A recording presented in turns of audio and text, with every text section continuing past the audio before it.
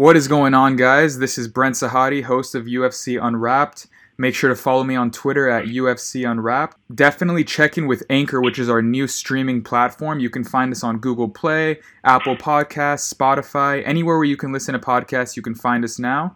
And now we are introducing a YouTube-like video platform called Sportscaster, which we're going to start really pushing this month, to where I will be breaking down fights, giving you guys my opinion on current UFC news. So make sure to download Sportscaster and follow UFC Unwrapped there. Today I have a very special guest, Yianni the Greek, one of the most winningest Vegas gamblers of all time, featured on ESPN, Fox, UFC on the Line, New York Times, UFC on ESPN, Golic and Wingo, CNBC, The Herd, FS1. He's constantly on Dana White's Instagram. Today, I have as much time as I need with Yianni. We're going to get into his life story. He's going to tell us all about how he became as successful as he is, and it wasn't as easy as it might look. He's been through a lot of things, and we're going to get into it starting now. Yianni, how are you, man? Wow, never better.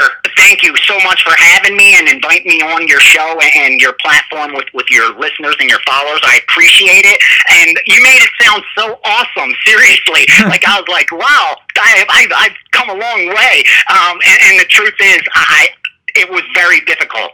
It was very, very difficult road to travel. It looks great now, and I'm a perfect example of, I can promise you, anyone you see, whether it's on TV or whether they're driving by you with a nice car or you see someone going into a nice job, or I could promise you none of that came easy for them. Whether they make it look with their smiles and how great life is today, but I can promise you every single one of them not only struggled to get to that point, but probably had dozens of opportunities to quit and not go through hell to make their dreams come true. You know what most people end up doing. So again, I love where I'm at. I love what I get to do. I'm one of the few people that, yes, 1 in 100 turn a profit betting sports. I've been able to do that. It cost me a lot of money to get there. Again, I always say, if you want to be a doctor, unless your parents were wealthy or you came up with money somehow, you're probably going to come out with student debt. If you want to go be an accountant, if you want to go to a tech school and be an electrician, you're going to come out with some kind of debt. It's going to cost you money. It's not free. If you want to be a sports bettor and actually a winning sports bettor, you're going to lose multiple bankrolls. That's going to be the price of your education. And no one's going to tell, it's impossible for it to happen any other way. Any guy that makes money betting sports, that truly makes money betting sports, not that says they make money, not that shows pictures like they make money, not that's up units on some website, but I mean actually makes their money betting sports, where if you walk into the sports book and talk to a sportsbook manager and say, hey, give me 5 guys' names that you respect, that when they met, you move the line, or that you have limits on, and I promise you, I'm one of those 5 names they're going to name every time. That's how I built my reputation as far as a winning bettor goes. And it wasn't easy to do, to be in that 1 in 100 that can do it.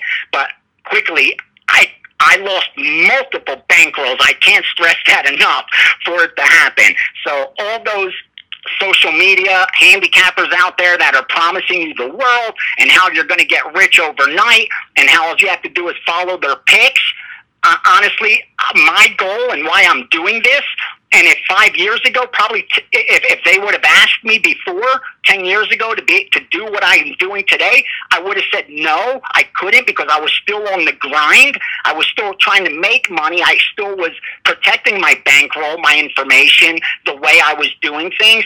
Now I'm at a point where I can share this with people, and I love that.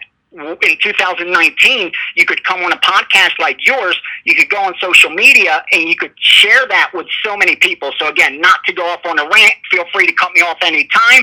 I appreciate you having me on, and I want to share as much as I can as far as my experiences go, and hopefully help some listeners out there, whether they're serious about sports betting or even casual bettors and recreational bettors.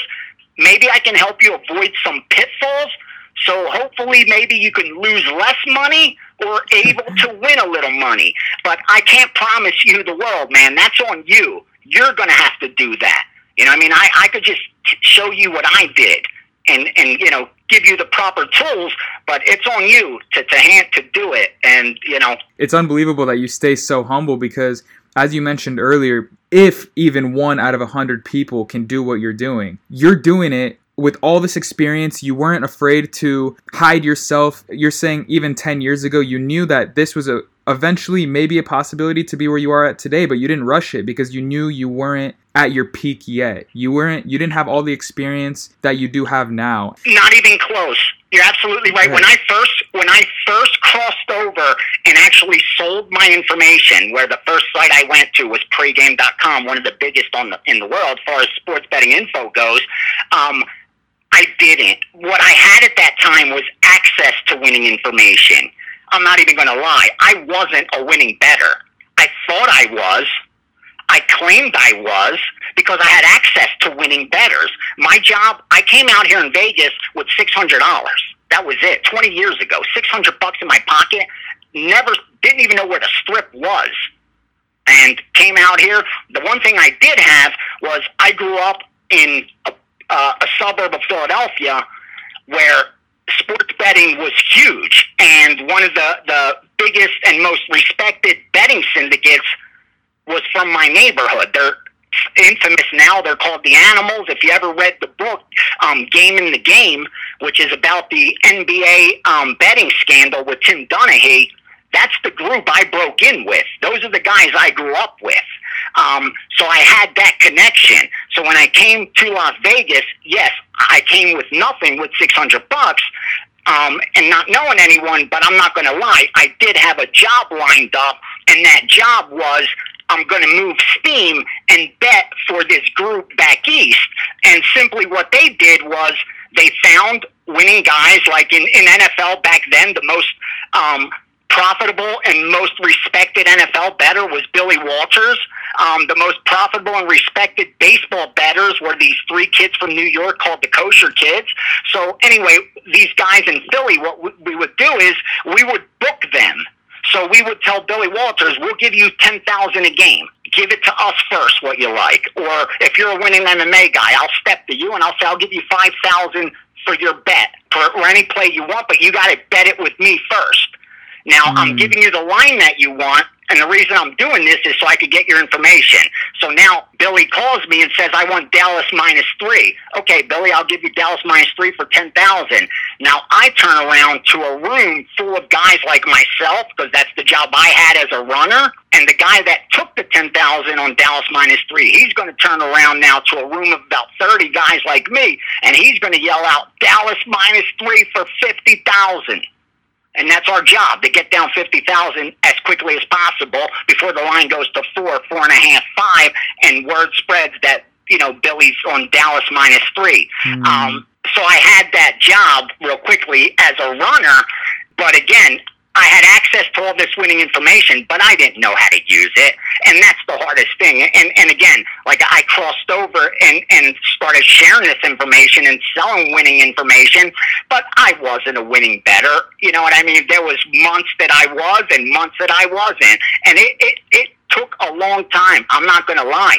It took, you know, over a decade of in the grind every single day, and the hardest part, again, wasn't gaining access to winning information. It was learning how to use it. You know, I mean, that's the hardest part, is how to use it. It's so hard to win betting, man. I mean, listen, these buildings aren't beautiful by accident. These sports books, they have a built-in edge.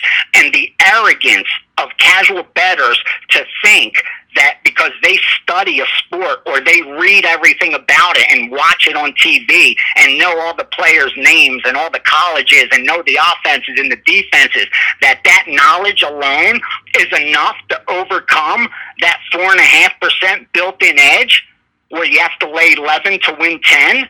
It's not. I'm sorry to break it to you, dude. It's not. It takes more than that.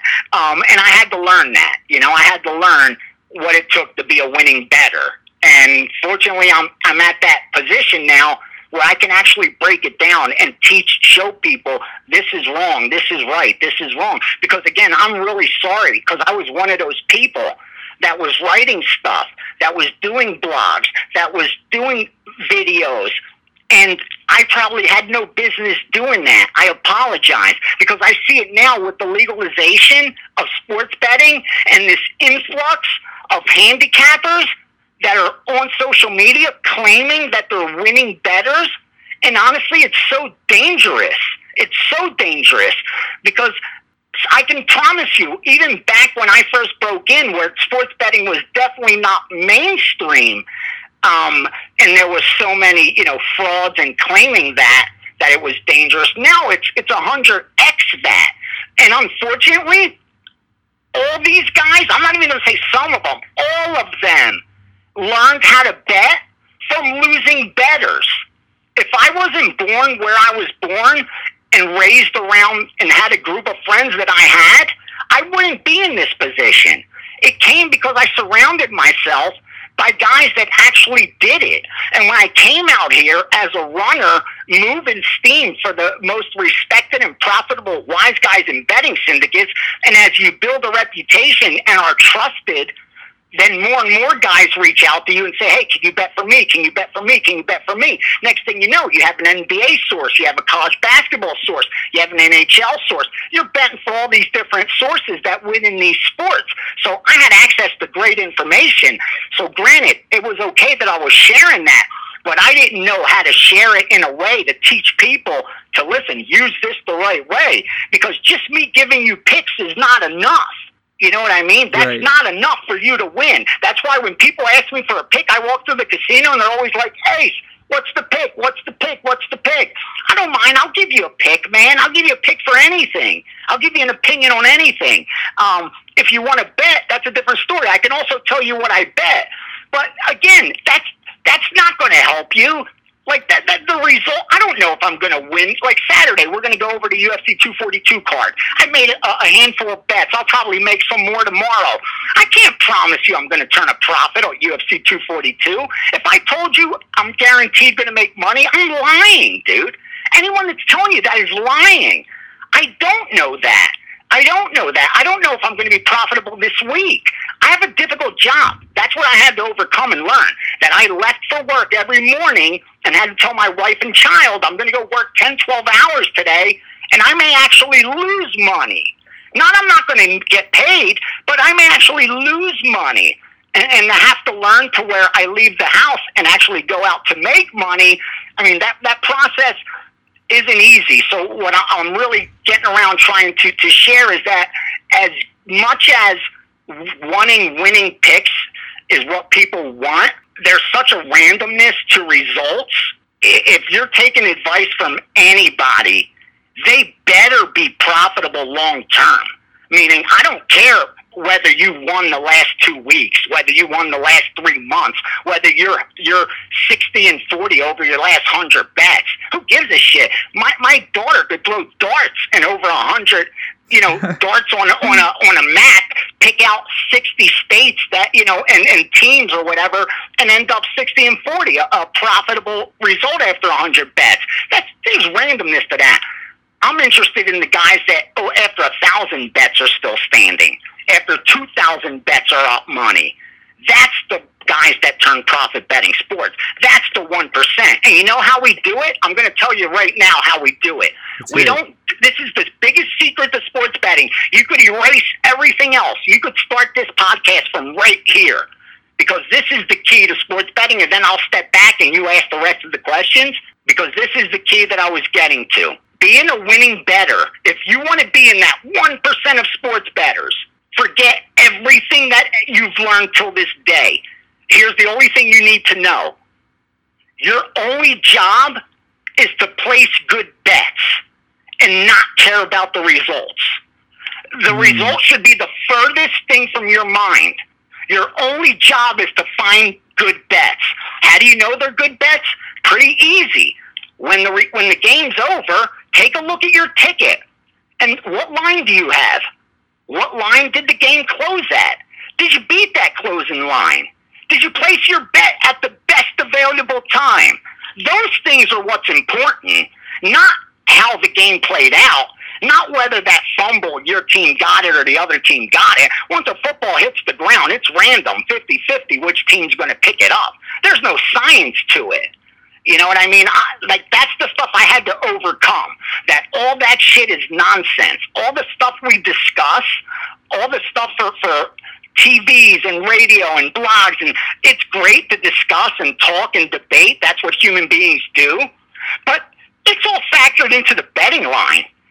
There's nothing you're hearing or saying that the odds makers didn't factor into the betting line, so it's useless. It's like knowing it's going to rain in a football game only matters if you know it before they adjust the over-under.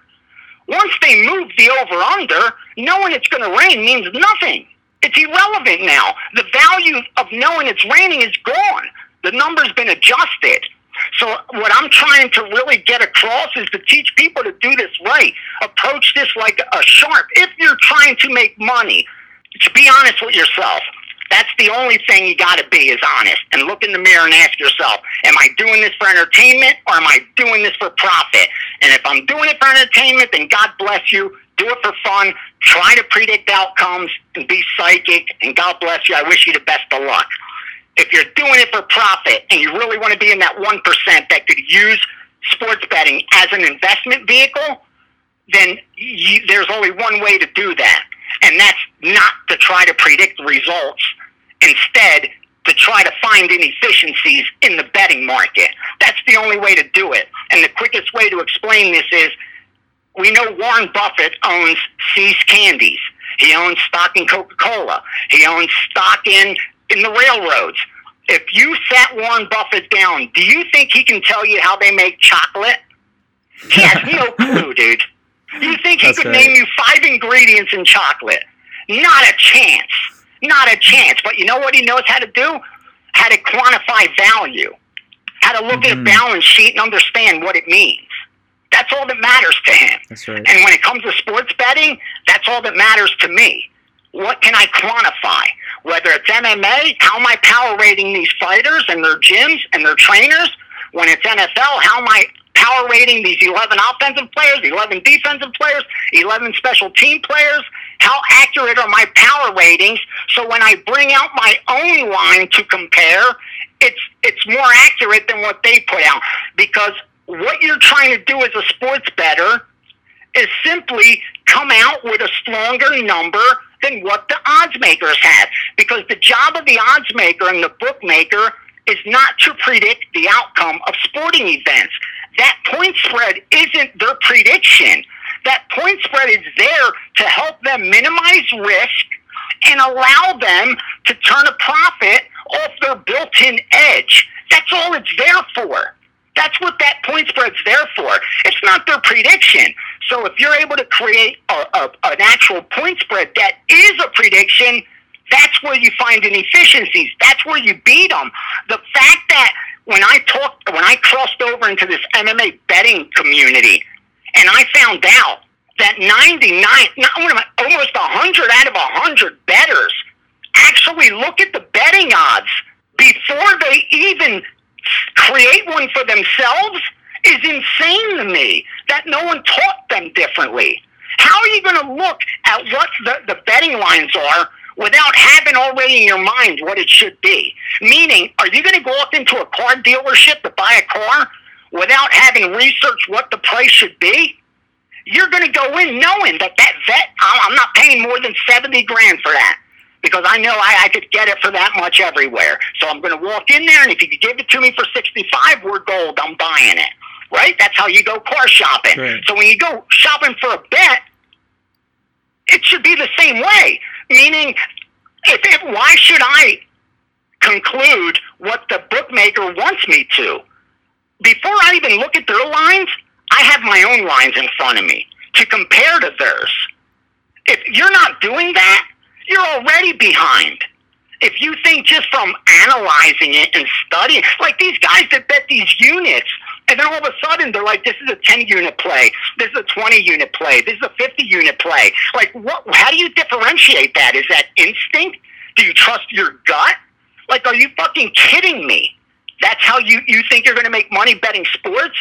You know how we do it? The 1% does it? Here's how we do it. I look at the betting line. They have, okay, I make Edson Barboza a minus 200 favorite, let's say. Before I even look at the lines, I look at Paul Felder versus Edson Barboza. I look at my analytics. I look at all the handicapping that I've learned helps me create an accurate implied probability in MMA. And I came up with, let's say, my conclusion is that Barboza should win this fight 67% of the time. And I know that the break-even point for 67% is minus 200. So that's a fair price. So now when the sportsbook puts up their lines, if they put up minus 150, I go bet Barboza. If they put up minus 300, I go bet Paul Felder. It's that simple. That's how you do it and make money. You don't do it by looking at Paul Felder versus Barboza and analyzing their styles and their strengths and their weaknesses like the odds maker didn't already do that. He was waiting for you to do it. You know what I mean? Right. And then from your analysis, how strong you feel about it. And then you say, oh, wow, Barboza minus 150. Well, okay, I think he should win this fight. I'm going to bet him. And then you walk into the sports book, and he's minus 200, and you're like, yeah, I like Barboza. I'm still going to bet him. Are you kidding me? You think you win by predicting outcomes? You don't. You do it by beating the market. It's like any other market, man. It's like the stock market. Any market, you do it by beating it, by finding inefficiencies. You don't do it by predicting outcomes. So sorry for going on that rant. No, I love it. Please. I just needed to make sure I get it out there because, again, my goal is to wipe the state slate clean and invite anyone that actually does want to be a winning sports bettor and tell them, listen, bro, I was taught the wrong way, too. Like, I had it all wrong. I made so many mistakes. I lost multiple bankrolls, but guess what? I finally figured it out. You know what I mean? It finally made sense to me. I finally learned how to create my own lines and trust them. I finally learned how to bet size correctly. I finally learned how to manage my bankroll based on my edge. Those are all things that matter, man. That's how you make money betting sports. And when I look at social media of MMA and MMA betting Twitter, I don't see none of that. All the talk is about matchups, and styles.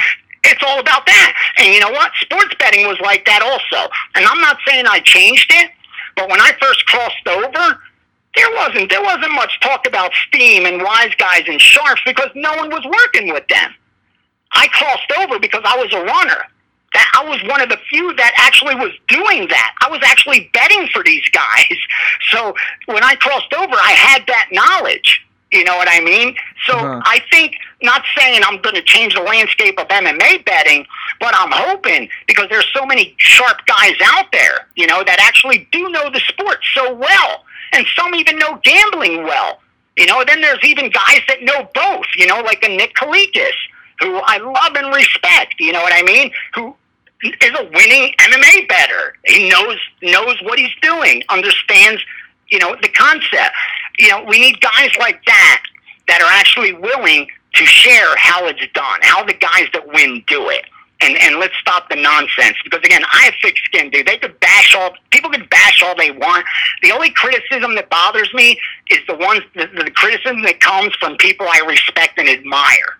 You know what I mean? And I'm sorry, it's not the eggs on Twitter that I respect and admire. It's not those are the people that when they bash me, that it hurts.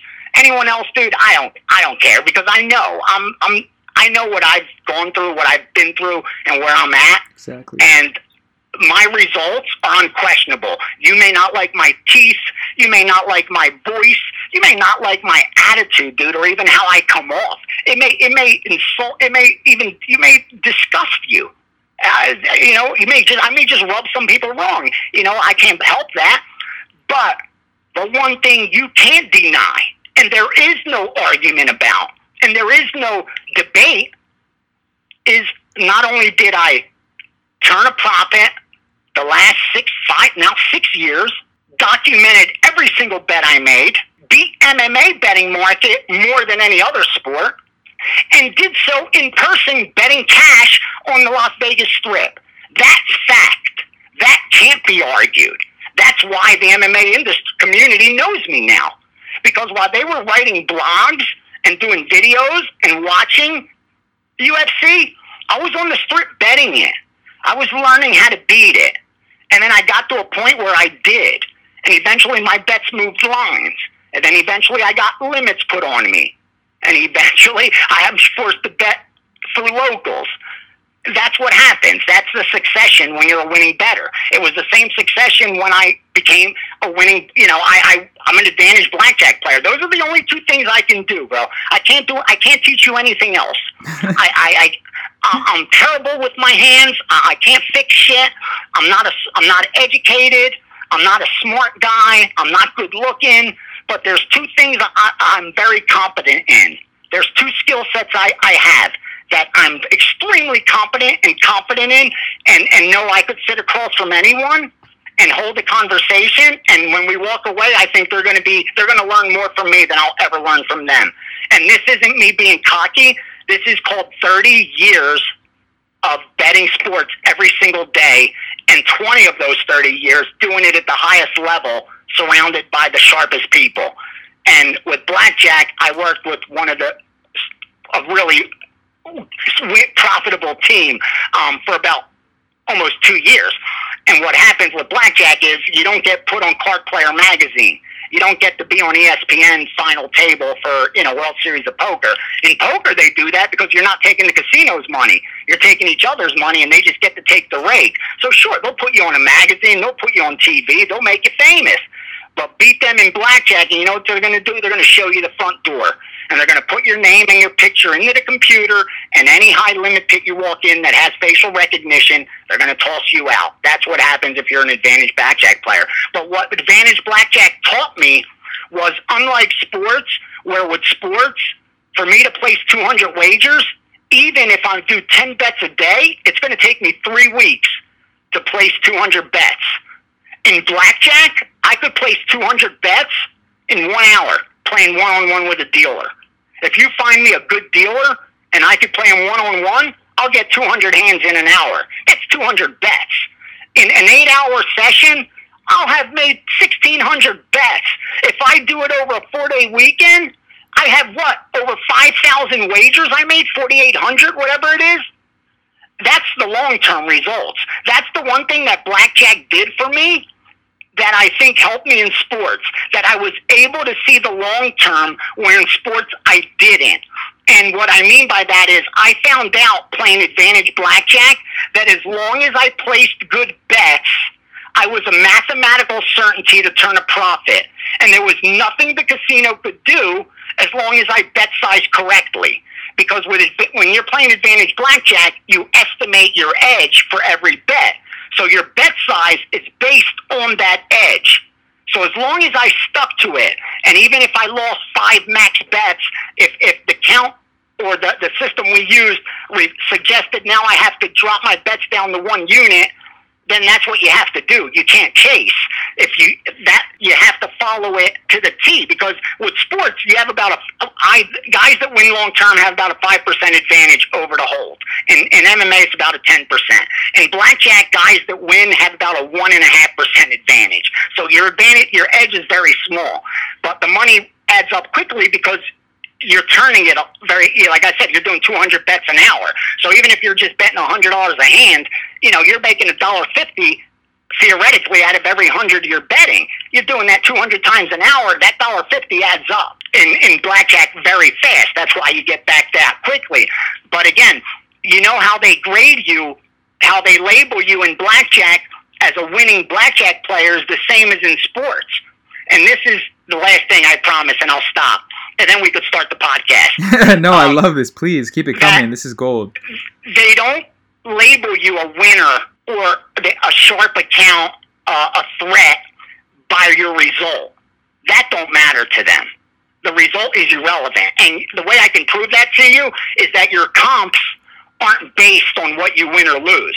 Your comps are based on your theoretical losses, because they know Even if you won, you simply got lucky if you're not skilled. Yeah. Meaning if you won playing roulette, your comp is going to be based on what you theoretically should have lost over those 3 hours you played. Not that you won 200 or 400. They don't care. They're going to say we have a 4% edge over him the way he plays. This is his average bet. He played for this much time. X times X times X equals, and that's what his comps are worth. That's how they do it. They don't, not about results. Like the best example of that is, I say it all the time. My record right now, we could go into Mandalay Bay and I could ask what my history is playing blackjack there. And they will say, you're down $47,000, $46,000 and some change on our property. And I cannot play $5 a hand at that casino. Even though I've lost, even though they're up on me, almost $50,000, they won't let me play $5 a hand because they don't care about the result. What they saw was that every time I had the edge, I bet big. Every time they had the edge, I bet the minimum or nothing at all. And every time I deviated from basic strategy, I did so correctly. That's what they're looking at. And because they know if you can do those things, over an hour, over 2 hours, over 10 hours, sure, he may lose. But if this guy gets 100 hours in, there's no chance he's going to beat down. And it's the same with sports. That's why I tweeted out that article from Pinnacle, which is the sharpest book on the planet. Pinnacle doesn't label their sharp accounts based on how much these accounts won from them. They do it by this account's ability to beat their number. Meaning, when did this guy bet? And then what happened to the betting line later? Is this guy betting teams at -1 and the line closes -3? I don't care what the result is. If he can continue doing that, he's going to turn a profit. That's a fact. We can't avoid that. That's simple math. And those are the guys they label a threat. Not the guy that hit a parlay for him and beat him for $1 million. That guy, they're going to open the door. They're going to give him a suite. They're going to welcome him back every day because they know he just got lucky. But the guy that may have lost $20,000 but lost it betting the right way, he's not getting an invite back because they know all he needs is time. And that's why I tell people with bets, dude, I could give you the next 10 plays, the next 20 plays. And whether I go 18-2 or 2-18, to me it's irrelevant. Because over 5,000 bets, which is what I care about, that 2-18 or 18-2 is just going to get mixed in there somewhere. It means absolutely nothing. And until you're able to approach it that way, I'm sorry, man, you're not going to win betting sports. You're just not. Nothing you do is going to change that until you could change that approach where you don't care about the result and your only focus is placing good bets. So thank you for giving me my pulpit for 30 minutes, my man. Now ask away. My past, futures, whatever you like. This was amazing to hear all of that, and this is also just one of the many reasons why I respect you, because I've been following you on social media for a while. For anyone listening, his Twitter is @Greek_gambler, and it's the same thing on Instagram, and you'll also see him on Dana White's Instagram very frequently. One of the things that I really respect about you, though, is you focus a lot on the education of the sports betting rather than trying to claim like you know football or golf or MMA better than anyone else. That's not really what your focus is as a gambler, as a handicapper. You're educating people on how to make #free money. Cash and don't trash them. Like, this is what you you're do. So right. Honestly, I'm the furthest thing from an expert. I'm not an MMA expert. I'm not an NFL expert. I'm not an NBA expert. None of those sports am I an expert. I do the On the Line show across from Tyron Woodley, Daniel Cormier, Michael Bisping. They're experts. You know what I mean? They know the sport. Troy Aikman doing, NFL for CBS or Fox, he's an expert. That's an analyst who actually understands it. Any of us claiming to be experts that aren't at that level is a joke. We could be analysts and we could be incompetent and inefficient, but we're not experts. I mean, anyone that calls themselves that isn't at the level of a Tyron Woodley or a Troy Aikman, come on, those guys are experts at their sport. They know the sport. They know what it takes to play it. They know what's happening every second of it. They know the life of the athlete leading up to the game. They know everything, dude. So that's not even. I never claimed that. In fact, when the UFC approached me, the very first thing I said, so that there's no misunderstanding, is I am not an MMA expert. I'm the furthest thing from an MMA expert. In fact, there's 100 guys I could name you that are going to sit in the chair and analyze a fight better than me. Easily. But I could promise you 99 of them, if not the whole 100 of them, aren't going to make money bet doing it. I can do that.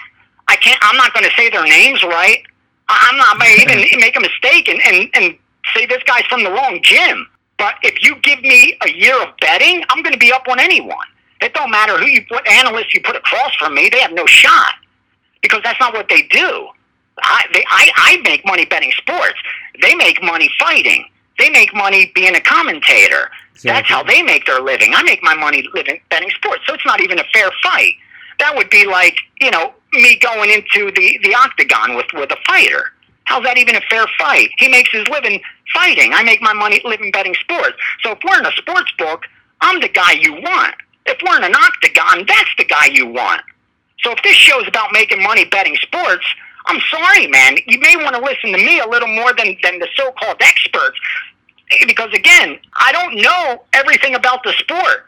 I don't have to. That's my goal isn't to be a UFC biographer or write a novel on MMA or the complexities of Brazilian Jiu-Jitsu. That's not my goal. My only goal is to profit from the sport. And I found, fortunately for me, that MMA betting market is softer than pretty much any other. And the reason for that is simple, that it's about 10 years old. I mean, I don't know if people know this, but the first time Las Vegas took a bet on UFC was UFC 33 back in 2001. You know how I remember that? Because I was there. And the reason they put a betting line up is because the sportsbook manager at the time liked fighting. He was a fan, and actually I know him because I was a runner on the strip, and his name was Hugh Citron, and he created the first MMA line in the city of Las Vegas.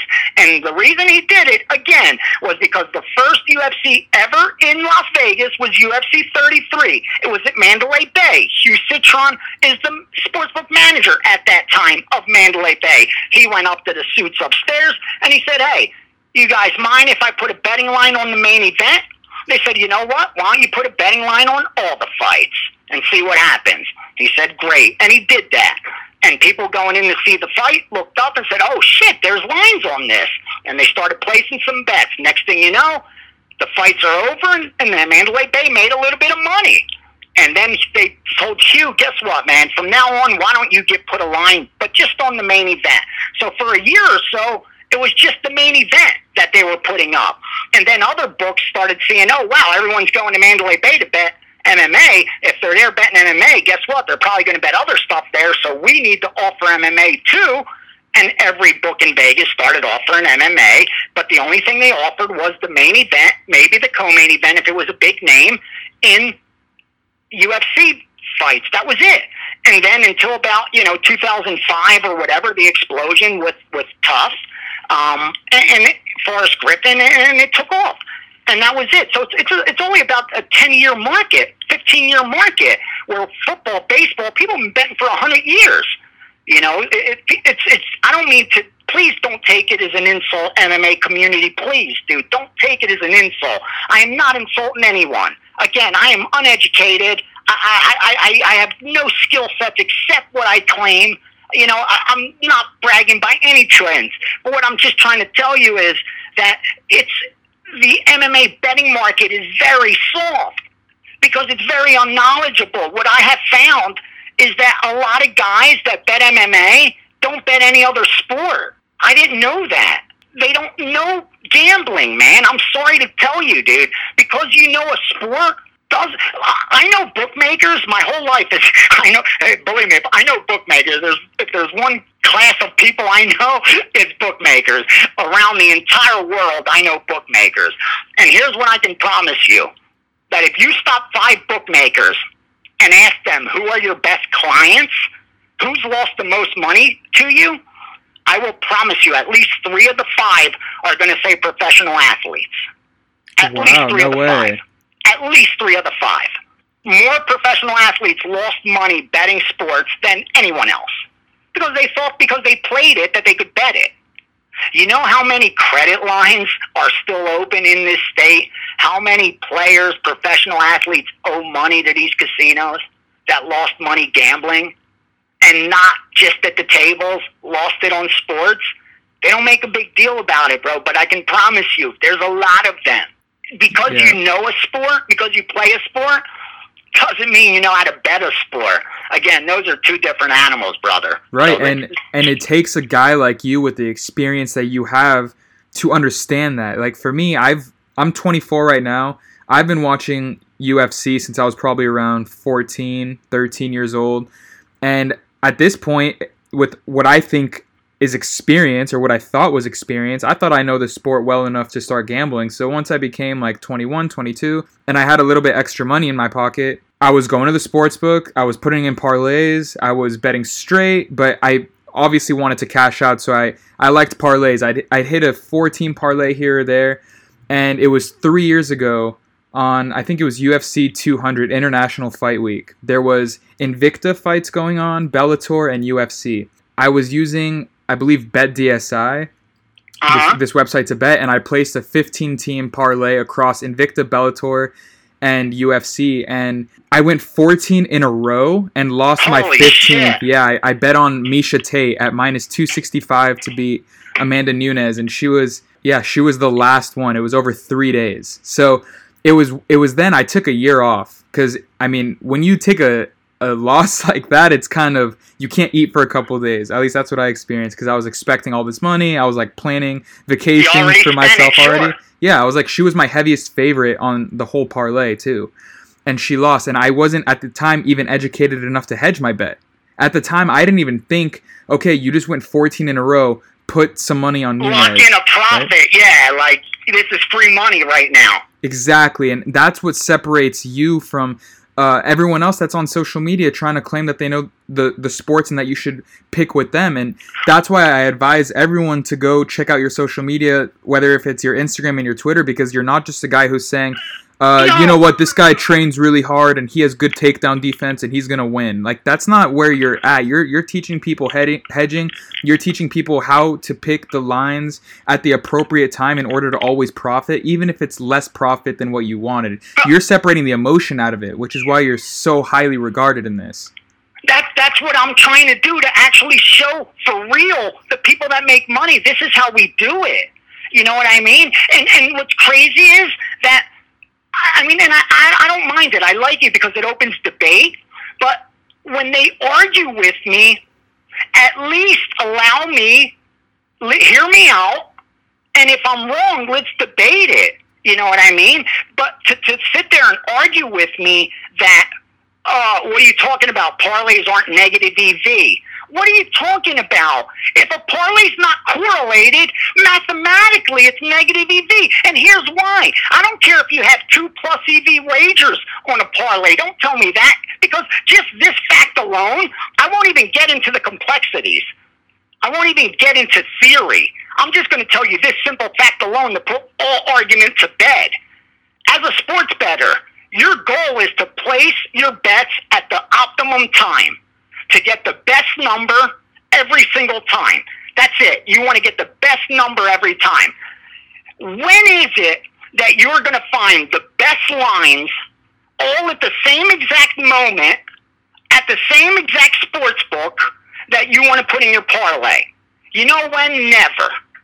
Never are you going to put a 6-fighter parlay in, and it's at that exact moment that all 6 of those lines are the best time you could bet them, and all at that same property. That book happens to offer you the most value. That's not how, it's not, theoretically it's not going to happen in the real world. Right, you can't consistently profit doing that. So just that fact alone kills you the argument. You know what I mean? I get it. There's 2 big favorites. You don't want to bet them straight. No one wants to put up a lot of money to win a little. I get that. You don't think the sportsbook gets that? That you're just going to get rich parlaying minus 500 favorites? Really? They didn't already think ahead? That if they offer a bet, if they're going to, before, when I came to Las Vegas, there was about, when you walk into the sports book, you see parlay cards. You walk in for an NFL weekend, there's about 7 or 8 parlay cards. When I came here 20 years ago, honestly, there was probably about 15 to 20 different parlay and teaser cards. You know why half of them are gone? Because people found advantages in them. Because they were printed on Wednesdays. And lines moved between Wednesday and game day. So people would find 2 or 3 discrepancies, tie those lines together, and now make this parlay plus EV. Because the line on the board had changed, but the line on the card didn't. So the sportsbook said, wait a minute. Now these parlays may be profitable. So you know what? We're not going to take them no more. That's what they do. Like, that's it. They're not going to let you just walk in there and take their money. Yeah. So when it comes to right now in a sports book, for instance, I was in Vegas for UFC 239, and I placed a parlay there. I think it was like a 4 or 5 team parlay, and I was watching the lines move live. Staring at the screen, I was seeing lines move. So there's no such thing as a printed out card or anything anymore, right? No, just in football. They have it like, for NFL and college football, and when a line moves significantly, they take it off you can't use that number on the card. Like, you'll see these 4 games aren't available on the card. Even though they are, you can't use the numbers. Oh, wow. No way. That's what they do. They just take them off the card. I mean, speaking of lines moving, I saw your pick earlier. I think this post was, I'm not sure if Dana White put out, because I follow all the social medias, and I saw it somewhere, but you chose the over at plus 120 for Barbosa and Felder. It was plus 120, and I checked those odds right before I got on the line with you, and now that line is minus 155. Yeah, I'm not surprised. That's what I thought, that the wrong side favored. See, for me, that's a good bet. That's how I grade it. And I think if you're listening and you're serious about winning at MMA, betting MMA, if you can't conclude that I made a winning bet, then there's a lot you still have to learn. And what I mean by that is, if I bet the yes that it goes the distance at plus 120 and the line closes 150, I did my job. Honestly, I don't even care about the result. Of course, I'm human and I like money. I don't want to burn through it. So I want to win every bet I place. But realistically, I know that's not going to happen. So I don't sweat that result. I don't care. I care more about that I got down at plus 120 and closed 150, because I know I've done this long enough that I know if I could just continue that exercise, there's nothing they could do. I'm going to beat them. At the end of the year, I'm going to be up money. After 500 bets, they're screwed. There's nothing they could do. If I keep beating them like this, they're in trouble. And because, again, the closing number is always going to be the most accurate because it has the most information factored into it. You can't argue that. It's the same with every sport. When they first put an opening number in, no one's bet it yet. By the time you get to the closing number, wise guys have looked at it. Betting syndicates have looked at it. MMA experts have looked at it. Bettors have looked at it. Recreational bettors, squares, everyone has looked at it. If someone's sick, if there's the weather, if there's his weight, if he's not on point, every factor has been put into that number. All the information has been factored into that price. That's what makes the closing line more accurate than an opening line. That's just common sense. That's not me trying to, say something that isn't obvious. The closing line is going to be more accurate, so that's what you're trying to beat. And if you can't conclude that's a good bet, then you're approaching it the wrong way. And that's why it shocked me in the beginning. I would give a fighter, I swear to you, I could show you DMs of guys that are, real wise guys that make their money betting sports, that DM'd me and said, bro, I can't believe you're giving out gold. I swear to God. Because I gave out this one at minus 200, and it closed at like minus 400. What's crazy is that to the Twitter followers, I guess, or the MMA Twitter, whatever you want to call it, if it lost, I don't even remember that particular result, but the fact, maybe it lost, and they're bashing. Like, the fact that you would bash that bet and say it's not a good bet, if you can't, you can't see past the result, you're never going to make money betting sports. Right. They think just because the bet didn't hit that you made a bad pick, but they're not taking into consideration the expertise it took to catch that line at minus 200 rather than minus 400. And that's up to you tomorrow and I say, yo, you have a quarter in your pocket? And you say, yeah, you give me the quarter, so you know it's your quarter. I'm not coming to you with no fixed quarter. It's a legit quarter. And I tell you, you know what? We're going to flip this one time. You got heads, I got tails. If it goes heads, I'm going to give you $100. If it falls tails, you only have to give me $1. Are you going to take that bet? Now, if I flip it and it goes heads, whatever, and I win, you made a great bet, right? You were getting 100 to 1 on a coin flip. On something that you know is 50-50, you were getting 100 to 1 on it. Forget the result. Who gives a shit what happened when we flipped the coin? Right. You found a bet where you were getting 100 to 1 on a 50-50 proposition. Those are the bets I'm looking for. Those are the bets you make money betting sports. You don't make money betting into 50-50 and hoping you're guessing right, that you pick heads the right time and tails the right time and heads the right time and tails the right time. It's not how you're going to do it. The way you're going to do it, make money flipping a coin, is finding guys that are willing to give you better than even money on the coin flip. That's the only way you're going to do it, unless you have a fixed coin. And that's the same thing with sports. Unless you have a fixed game, the only way you're going to beat it is by getting a better number than what they're offering. That's it. If the line should be minus 200 and they have minus 130, I bet the favorite. If the line should be, plus 150 and I could get plus 200, I'm betting the dog. It's that easy. Don't make it more complicated than that. The names, the fighters become irrelevant. The teams are irrelevant. The first day I worked moving steam, the very first day I walked into that office in Philadelphia, the first rule that was given to me was, we don't bet teams, we bet numbers in here. So I don't want to hear you discussing about teams and your opinion or anything like that. You got one job here, and that's to bet numbers. And if you don't find that number, you don't make that bet. That was it. And that's what separates you from everyone else, whether it's professional athletes who bet, casual fans that bet, or even people that pay people for picks. Like, everyone is going in with this emotion. They want the Chargers to win. They want the Colts to win. They want Khabib to win. And no matter where the line moves, that's their guy. They're going to take that guy. They're not. This is something I appreciate so much, is on your Instagram or your Twitter. I think it was from like a week ago. You made a post about how a line moved to a certain point, and that means that if you took the original pick as the favorite at, let's say, minus 400, but now the underdog is plus 440, right? Then that's free money. And you were just trying to educate people on that. Like, you can bet both sides of the same game if you got the numbers at the right time and profit, rather than tying in your emotion into a team. Isn't the only goal to make money if you're betting into a market? Like, when you're investing into a market, why do we invest in stock? We don't do it because we like the companies. I don't even know the companies. Yeah. Do I really care about some, you know what I mean, a pharmaceutical company or some biotech? No. The only thing I care is I bought it at 27. Is it going to 35?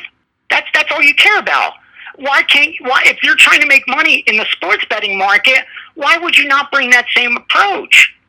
That's why I tweeted out, I never understand how you could get the exact same person, and if you have them look at a stock, look at Google.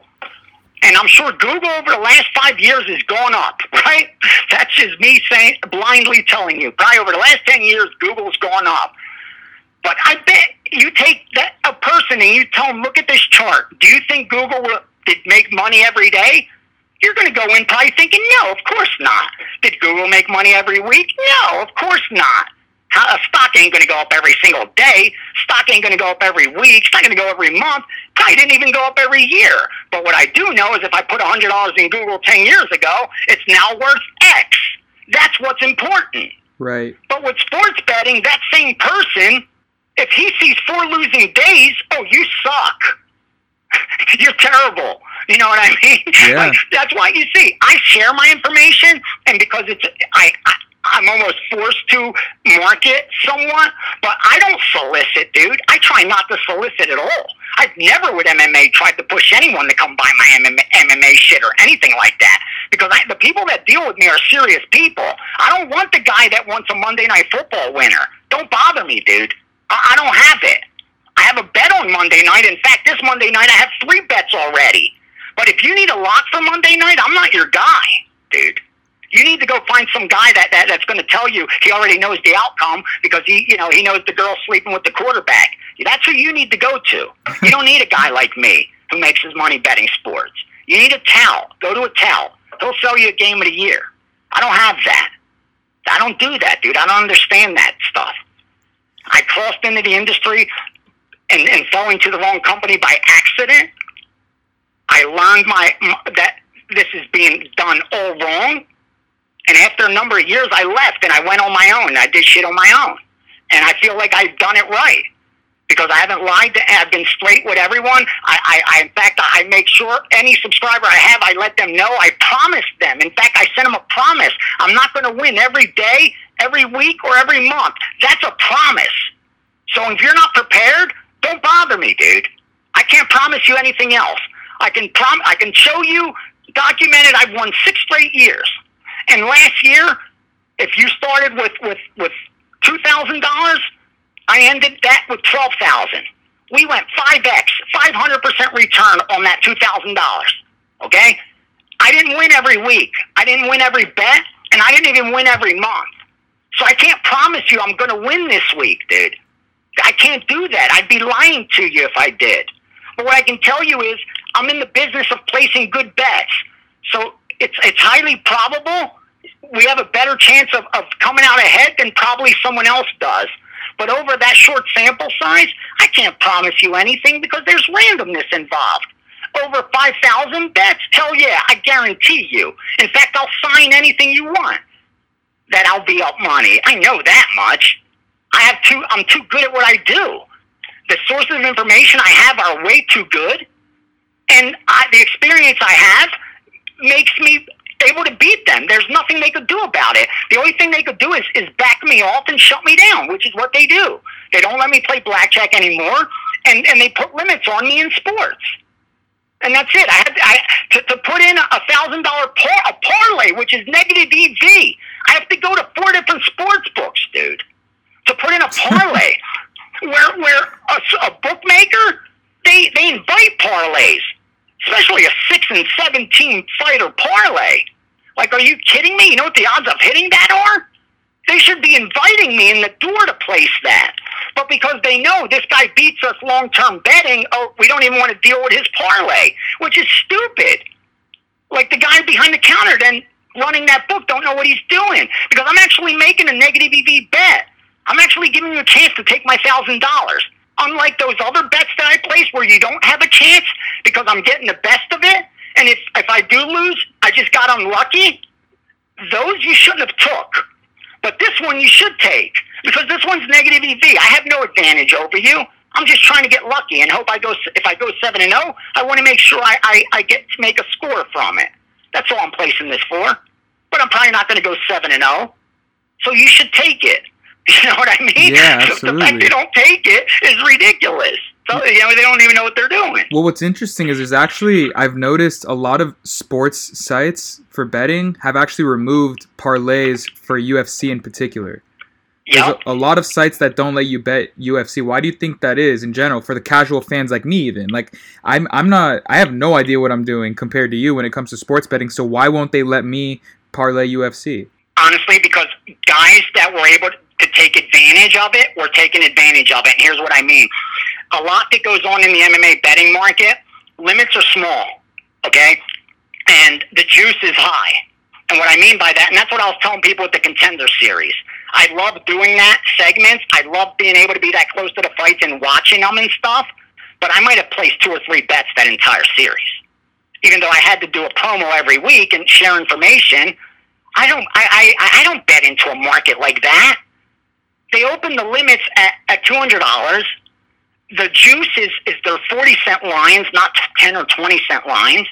And what I mean by that is if you look at the money line in the beginning, it's, a minus 150. It should be, the dog should be, plus 130. Instead, look at the line when the contender comes out. If the favorite's minus 150, the dog is even money. You know what I mean? Right. Yeah, I noticed that. If the favorite's minus 175, the dog isn't plus 155. The dog's plus 125. They're unbettable lines. They're unbeatable.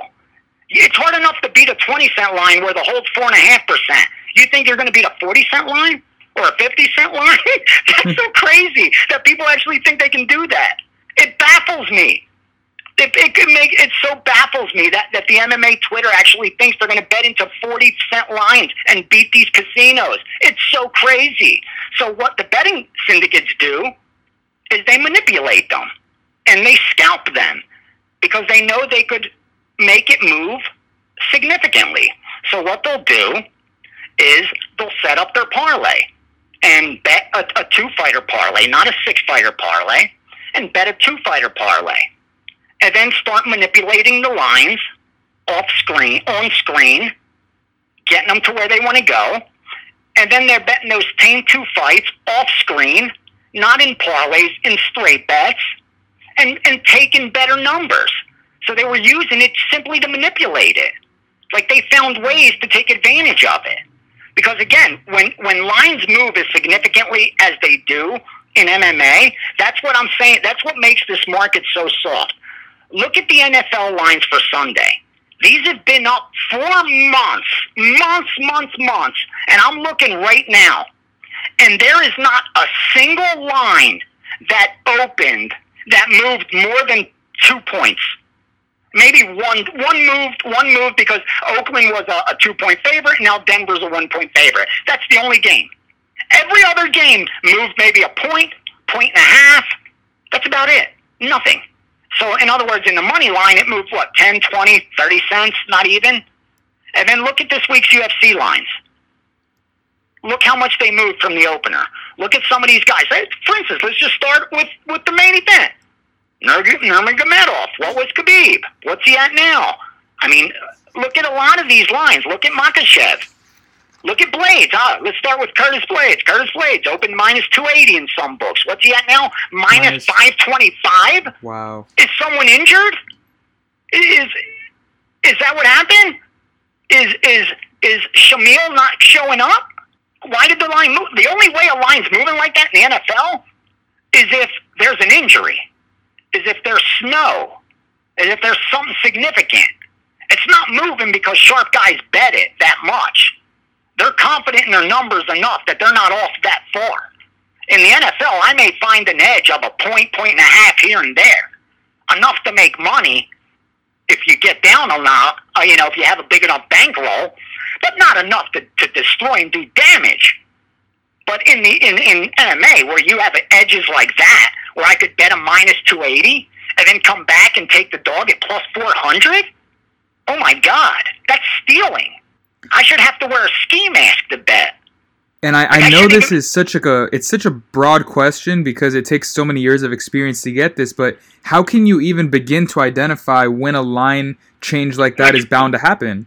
Which way it's going? Great question. And I'll tell you what, I started as a runner, and then I worked for like a little while as a reader. And what a reader is, a lot of these betting groups, they hire guys as readers.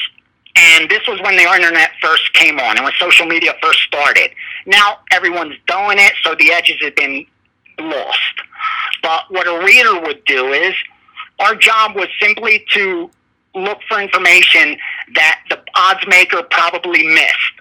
And these are the things they miss. Like, you look at small conferences in college basketball. Wisconsin Green Bay against Wisconsin Milwaukee. That's a small market game. It's not on a national level. It's not on TV. It's not going to get much betting action. You know what I mean? Mm-hmm. It's only going to get, if anyone bets, it's probably going to be sharp or very little, fans of the schools, what have you. Anyway, so we would dig into the University of Wisconsin-Milwaukee, University of Wisconsin-Green Bay, at their school newspapers. We had a dude that would actually call the athletic department and act like he was a reporter, trying to get information about who was injured and shit like that. I swear to you. He would call colleges and college football teams. Dude, he had a book, this little notebook, and it had phone numbers for every school's athletic department, dude. And he actually had relationships with these people where they actually thought he was calling, he was a reporter. to find information about how practice is going, is anyone hurt, how do you feel about this weekend, try to pick up any nugget. So anyway, that was our job as readers. And the reader would look for tidbits of information that weren't factored into the betting line that other betting syndicates are going to find out also. Because once they bet, the line's going to move.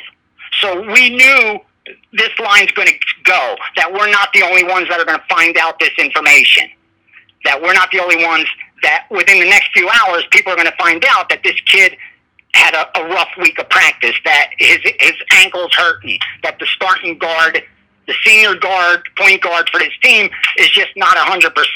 Word's going to get out. Other betting syndicates are going to find out because they're digging as well. And it's going to move in that direction once they bet, because two things move lines, money and respect. Other than, stuff we can't control, injuries, weather, but there's only two things that are going to move a betting line. Again, money and respect. Respect is you're labeled a long-term winner. You pose a threat every time you bet. We respect your opinion more than our own, so we're going to move the line. If you're betting Dallas -3, then obviously -3 is not the right price for Dallas. It should be 3.5 or 4. We concede, we'll move that number. That's how they do it. Or money. And even though the public doesn't get respect, the public bets a lot of money. And we see that in MMA because the public moves a lot of these lines. And that's where guys like myself are able to take advantage. In other sports, except NFL where they bet a lot, they rarely move lines. So we're forced to manipulate the market ourselves. We're forced to find mistakes the odds makers made instead of mistakes the market made. See, in MMA, it's a little different. We could sit back and wait for the market to make mistakes, to bet these guys up, to bet these guys down, just because they're betting names. And now getting back to your question, because I don't want to avoid answering it, how do you figure out which way the line's going to move? It's very hard, man. And again, for me, it took just years and years of looking at lines. You got to remember, I bet every day, every single day, 365, Christmas, it didn't matter, every day. Close to 30 years now, I swear to you. So I've looked at opening betting lines, closing betting lines for every sport. Like tonight, it's Friday. I've already done baseball, college football for tonight and Saturday. MMA, I've bet for Saturday. I'm betting NFL already, Sunday games and Monday games. Like, I've already bet into all of these markets. You know what I mean? Mm-hmm. Like, I'm trying to get out ahead of all of these. And I know my edge isn't great. So my goal is to get my money in good. Keep getting my money in good. Any small advantage, take advantage of it. That's how you make money betting sports, guys. I don't want to burst anyone's, bubble. I don't want to take the love of MMA out of it for you. I want you to have your passion. I want you to keep that, because I promise you, having knowledge of the sport helps. In fact, I've learned so much more. I study more MMA now than any of the other sports. Even though NFL season started and college football started, I swear to you, this year, I didn't need to spend the time studying up on those like I've been doing with MMA, because now I'm so focused with MMA. And when I got signed with the UFC to do some things with them, I realized, oh my God, this market's even softer than I ever thought. Before, I told them when I first met, MMA, UFC, that was something I bet once a month, one Saturday a month. That's what it was to me. You know what I mean? It was a beatable sport that I was able to make money one time a month, maybe twice. That was it. I never really dug into it. I knew the limits were lower. There was so many other sports we were taking advantage of. But then I started seeing that, wow, not only are we doing good in MMA, the limits are growing. So I started doing a lot more of it, and that's when I started originating stuff on my own and building my own reputation for beating them, in MMA. But now I'm trying to learn more about the sport. That'll help me be a more efficient bettor, you know what I mean? So if you already have that knowledge, don't fight learning how to bet correctly, man. Don't fight it, learn it. You don't have to lose the passion for the sport. You could still be that crazy but just know how you're going to approach it if you're trying to do it for money. Again, if you're doing it for entertainment, God bless you. Forget everything I told you, and who gives a shit about the line?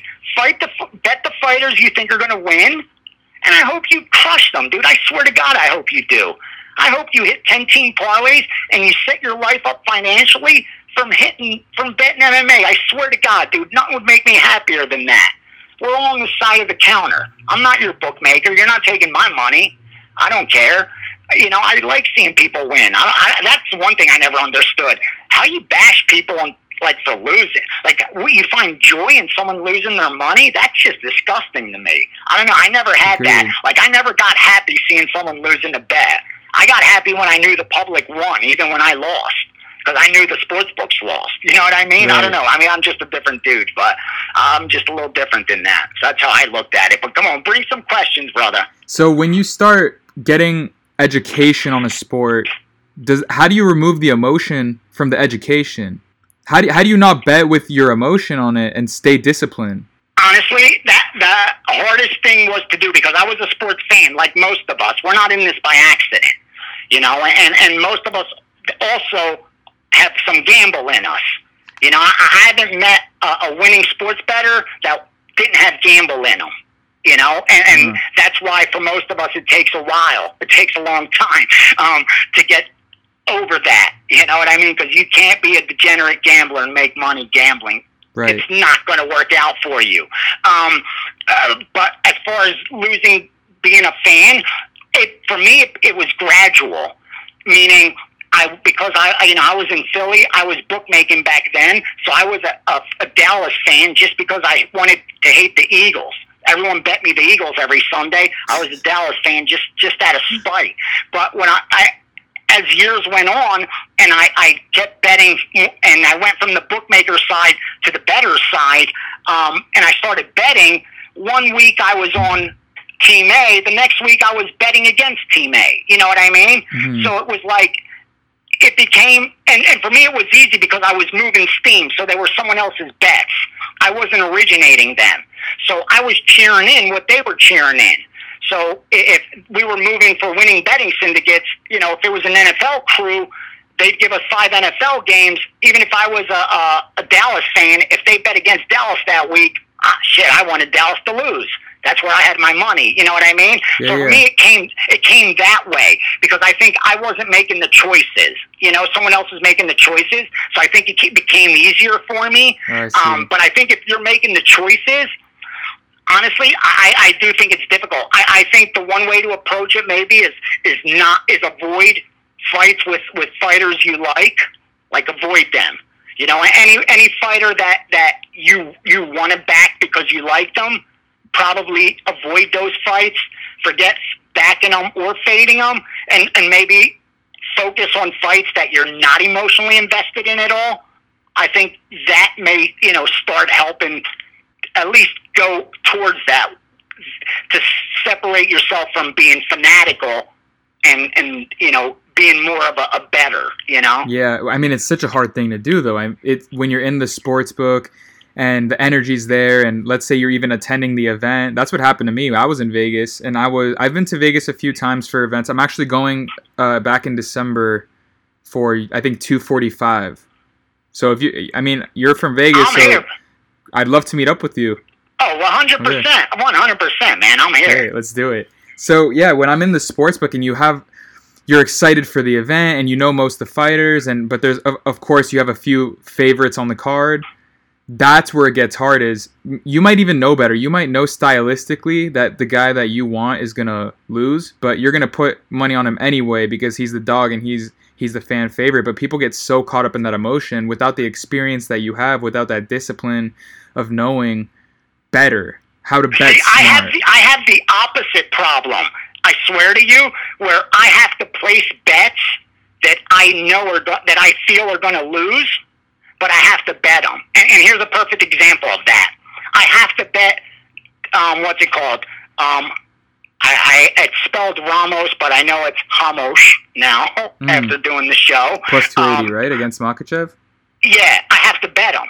I don't think he's going to beat Makhachev. He's not. He's probably not. I mean, if I'm being honest with you, if you put a gun to my head, and told me you have to pick the winner of this fight, or we're going to shoot you in the head, I'm going to say Makhachev. But I'm betting Ramos. And the reason for that is simple. All my work, everything I did, concluded Makhachev should win this fight around 66% of the time, 65. So the betting line on a winner of a 65% winner is around 195. So let's just make it minus 200. He should be minus 200. So that means Ramos has about a 35% chance of winning. He should only be plus 200. But because of the value, you bet the line. He's plus 275, I have to bet him. Blindly. It doesn't even matter. I have to bet him. I have to bet him at plus 290. See, that is the key right there, because most people, like, let's say, same type of situation, they're just not going to touch it. They're just not going to touch the line. They're going to say, you know what, I would probably take Makhachev at minus 200, but because he's minus 360 now, I'm not going to touch it. But you're looking for the value of the line. And that's just too much to not take. Right. That's just, like, again, I told you, my handicap says Makhachev wins this fight 65% of the time. Here's the only problem with that. If you're betting Makhachev right now, like, let's say right now you want to bet Makhachev, you need to conclude, okay, because what is he right now?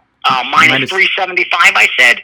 I think he's something minus. Like that? I found him for minus 360 before we started the podcast. Okay, so minus 360, that's close to 80%. Because minus 400's 80%, so 360 off the top of my head, I'd say it's around 78% of the time, 77, 78% of the time. So he's got to win 80% of the time pretty much to break even. Not for you to be profitable, for you to break even. Now, if you learn to bet them, you got to have some kind of edge, right? Or else why would you be betting? Like, you're not going to pay vig to flip a coin. We all know that's a losing bet. So you have to have some kind of edge. So obviously, if you're betting Makhachev, you had to have concluded he's got a 90% chance of winning, right? Because you have to have some kind of edge, at least an 85% chance. So my question to you is, if you concluded Makhachev has an 85% chance of winning this fight, why didn't you bet him at minus 200? Why not at minus 220, 250? You're going to bet him now at minus 350? That's exactly the key right there. Finding the right time to take the pick. That makes no sense. You're even if he wins, that's a bad bet. You're devaluing your own money at that point. That's what I'm saying. Yeah. Even if he wins, you made a bad bet. And if you continue doing that, you're a mathematical certainty to go broke. How do I know that? Because when I look out my window, there's 100 beautiful buildings, gorgeous chandeliers, and they give you comp everything, free food, free drinks, free meals, free rooms. That's how I know. You don't make money that way, man. You're not making bad bets. You do it placing good bets. That's why I didn't take, Makhachev at minus 200 when he opened, because that was the right price. That's what I had him priced at. Minus 200. That's 67%. I said 65, 66. So I thought he was priced right. To me, that's a no bet. I don't want to bet that fight. Now that they moved like that, what choice do I have? I do this to make money. So exactly. I have an edge right there. And then that's your edge. Lose. That's your edge when Ramos becomes the bigger dog than he probably should be in the fight. That's it. That's all. That's the only conclusion that needs to be drawn. I love that. I'm so glad that we just exposed that. The rest of the handicap is irrelevant. I don't want to hear about his style, dude. Don't tell me about his style. I want to know, what are the chances he wins this fight compared to the line? What's your implied probability? If you can't answer me that question, what are you betting for? Well, when it comes to MMA, what factors are you looking for when you're looking for percentages for how, like you're saying, Makhachev, for instance, 65, right? 65% chance he should win. What evidence are you looking for to get to that number? Oh, how do I derive my implied win probabilities? Correct. I'm not going to be cryptic and shit like that. Obviously, no one wants to hear that. but it's taken me a very long time, and I work with a computer programmer that is out of a technical university that's created a program for power rating MMA fighters, and we've been feeding it data for the last, 7-8 years, and went back and fed it more data, and the stuff we're looking at is their opponents' record, opponents' rank that we would have had them at, their winning percentage, their ratio of subs to knockouts. We've quantified all those things, quantified certain gyms. Just like in football, what's home field advantage worth? It's worth 3 points at this field, but for this team, it's only worth 2.5 points. And how do you do that? You add the team's points at home minus the points on the road divided by how many games, you come out with a home field advantage. Anyway, kind of like that, but with MMA. And then when we add in a lot of different factors as far as their analytics, when you look at the one site, UFC Stats, we'll download all those analytics that they have on there. There's strikes per minute, their takedowns per 15 minutes, all that stuff. It's all worth something. All of it is worth something. And you jumble it all together, shake it up, and it spits out a percentage, man. I swear, it isn't any harder than that. I could go down every fight and tell you what we concluded the winning percentage should be, what the finishing percentage should be, the over-under, whether it should be, 2.5, whether the over should be favored, the under should be favored, 1.5, the over favored, under favored, 3.5, over favored. That's what we take it down to, a science like that. And that's what makes me laugh, that with the MMA community, where they're like, this guy don't know MMA, this guy don't know anything about these guys, this is, are you kidding me? Do you know that the details that I've had to get to come out with these implied probabilities? The only thing is, to me, I don't, and please don't take this the wrong way, I don't care about which athlete we're talking about. To me, it's data, they're numbers. It's fighter A versus fighter B. And I'm looking at the data of fighter A, I'm looking at the data of fighter B, and I'm creating an implied win probability for fighter A and fighter B, and then I'm comparing that to what the sportsbook has. And that's what makes you such a professional, because that's the betting, discipline everyone else lacks. Within the next 5 or 7 years, when I'm done and I hang it up, I am going to leave that behind. I'm going to say, this is how I created my power ratings, man. Have at it. So, that's my goal. There's a couple things I want to get through before I let you go. I want to get through the UFC 242 card. We're going to get your picks. And then, if you don't mind, maybe briefly, I just want to go over some things in your past, exactly find out how you got to where you are today from where you started, because if anyone's overcome adversity, you've overcome adversity. That's just what I know from researching you. So hearing it from your perspective would be a pleasure for all of our followers to hear, I think. But I want to begin with UFC 242, and then we'll dig in to you and your past, and then I'll let you enjoy your weekend in Las Vegas. Yes, sir. Cool. So do you have a particular fight you want to start with, or is it cool if I just start naming a couple fights? Yeah, you name the fights. I'll tell you what I have on it, and if I bet it. Bilal Muhammad versus Sato. I actually, here's the thing. I think Muhammad's going to win this fight. I really do. The only problem is the price is too high. He's another guy where we came out with somewhere around that 63-64% range that he should win this fight. And at plus 300, for me, it's Sato or pass. Again, I would not be surprised if Muhammad wins this fight. At all, actually, would not be surprised. This is only Sato's second UFC fight. The advantage he has as far as physically is only a 2-inch reach advantage, and he's 2 years younger. We like that as well. Those are things you could quantify: age, reach, stance. Those are things that you can quantify. They have advantages and disadvantages. And I think you're just paying for the price of Muhammad being hot of late, having won 5 of his last six fights. But you're not getting a discount. And again, at this price, I think you have to bet the underdog or leave it alone. He opened minus 250. I see him as high as minus 440 right now at Bookmaker. So, all the value's gone, win or lose. I appreciate so much that we already exposed that, finding the fighter at the right value or bet the dog. That's I think was like the key to almost this whole hour and a half that we've done already, because a lot of people will see, oh, you know what, Muhammad opened at minus 200, but he's minus 370 now, but whatever, I'll just toss him in my parlay because he's probably going to win anyway.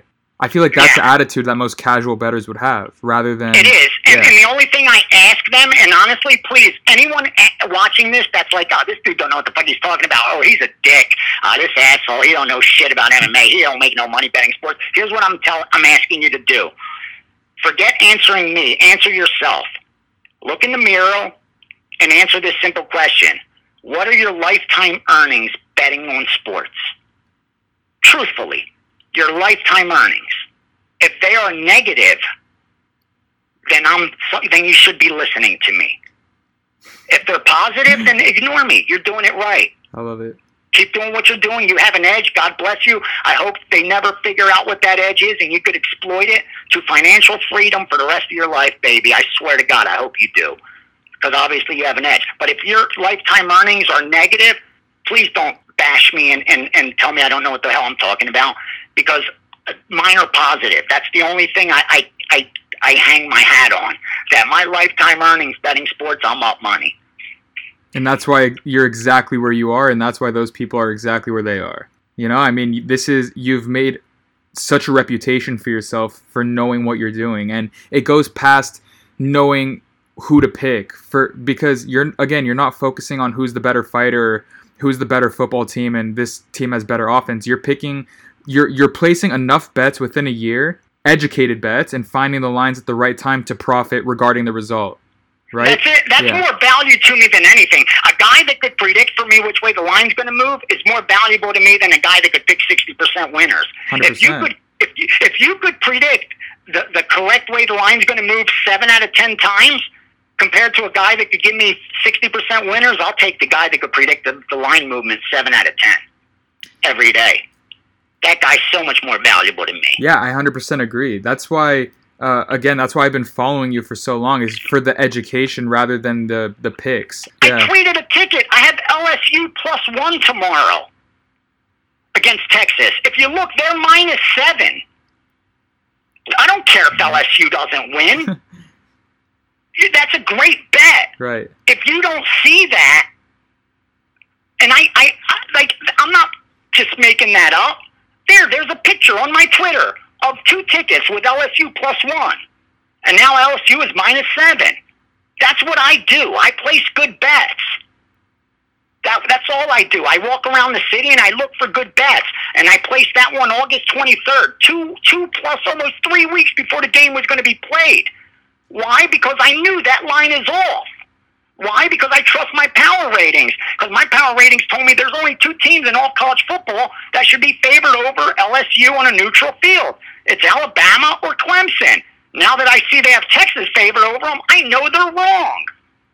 So I'm going to bet LSU, and that's what I did. Now the market agrees with me because LSU is a 7-point favorite. They may lose. They may not win the game. But I made a great bet because the market's concluded LSU should be a 7-point favorite, and I don't see anyone running to take Texas +7. So obviously, I made a good bet. If you don't, you know what I'm saying. Now, if they win, great. That's even better. But I know if all I have to do is keep repeating that process, have to keep finding good bets, and not worry about my results. I have a drawer full of tickets. My goal is to throw out less of them than I'm going to take to the casino to cash. That's it. Which ones I throw out or cash, I don't give a shit. It don't matter to me. It's not like one bet's going to make me and one's going to break me. Right, there's no emotion emotion involved. It's never going to happen. involved. No single bet, single day, single week, month, or year is going to change anything from me. That's why I tell people I don't deal with people that aren't serious. Like, I don't go soliciting, touting people to be with my service. That's not what I do. Like now in 2019, I'll be honest with you, I'm not even sure if we're up or it hasn't been a great year. But coming into 2019, I won 5 straight years. And like I said, last year was a 500% return. So over the last 13 months, I know I'm up. Over the last 2 years, I know I'm up. Over the last 6 months, I don't even know. I haven't even done the math yet. At the end of the year, in another 3 months, I'm going to do the books, and I'm going to see it. Did we have a winning year? That's all I care about. If we didn't, we need to turn it up next year because, okay, we've won 5 out of 6, but let's not make it 5 out of 7. Let's make it 6 out of 7. That's the goal. That's how I approach it now. I don't approach it like I got to win that UFC 242. So let's give them some more winners. Which fights, brother? Felder and Barboza. I know you kind of went over it briefly, and you gave the over pick at plus 120 when the line was there, but I kind of want to hear your perspective more on that fight as well. Man, this fight has me going back and forth, and I'll tell you what, I bet that it does go to distance. I think it does. I don't think we're going to see a difference from last time they fought as far as the distance prop goes. This is the fight that I think is going to hurt a lot of bettors if Barboza wins, and here's why. Felder's getting one-sided action. Every bookmaker I spoke to is getting Felder money. And it's from the public, not sharp money. They're all betting Felder, and I don't blame them. I mean, if you look at the trajectory of both fighters since that fight, Felder's kind of more on an up, where I think Barboza's been more leveled. At least after that Khabib mauling, he hasn't looked the same. He's been finished in, 2 of his last 3 losses, and never a good thing. But when you look at some of the physical factors, and you see he's got a 5-inch reach advantage, he's 2 years younger. Though again, those are things we could quantify, and he's already beaten him. And we know just historically, if you did nothing else but said, I'm just going to stay in bed, and on Saturdays when there's UFC, I'm going to look, is there a rematch, and I'm going to bet the winner of the first. Since UFC 1, you're 62%. You've cashed 6 out of 10 tickets betting the winner of the first one the second time. Now, you're saying, okay, well, the fight game's changed since UFC 1. Well, good, because OddsSharks actually did a smaller sample size going back since 2012. And they put out their data. It's out there. I'm not taking credit for it. I didn't compile it myself. That's why I laugh when people do all these analysis. And I'm like, none of that's proprietary. All you're doing is regurgitating stats that someone else compiled and analysis that you heard somewhere else. Like, what are you telling us that's proprietary, that's valuable? So, again, this isn't proprietary. This is info that's out there. Since 2012, the winner of the first has won the second 42 of 60 times, 70% of the time. And if you bet $100 on them each time, you're up over $1,400 betting the winner of the first. And if they're favored in the second, like Barboza is, they win 78% of the time. So there's all these factors that support the Barboza side. Physically, trends, except what our eyes tell us. The eye test supports Felder. That's why bettors are taking Felder. But if there's one thing I've learned in my life, is that eyewitness testimony is the least reliable. We already know that. The courts have told us that. That's right. Don't trust what your eyes tell you or what you saw last. Try to forget it and trust the numbers. They don't lie. Look at and I think if Felder loses, the books are going to have a great night because it's going to crush all the parlays. If I have to bet this fight, I'm betting Barboza. I haven't bet the side only because, again, we drew up that Barboza should win this close to 62% of the time, so he should be about a 160 favorite. He's around 140. Not much value there. Small margin. Enough if you're not looking for the greatest advantages, it's probably worth a bet, especially since you could get 140. And I think he should be around that minus 160 range. 62% is probably right there. Minus 165. So yeah, if you could get minus 140 on a minus 165, you have a margin for profit. Not a bad bet. I'm not racing to make it, but yeah, I would look to the Barboza side. Cool. Or leave it alone. And for the main event, Poirier versus Khabib. The train's lost the station. This is Khabib's fight to win, but not at that price. Poirier's plus 270, I believe, and Khabib's minus 370. At 370, Khabib's got to win this fight 79% of the time just for you to break even, not to turn a profit. So if these guys met, I know they're not going to fight 10 times. They're only going to fight once. If they were going to fight 10 times, he would have to win 8 just to break even if you bet Khabib.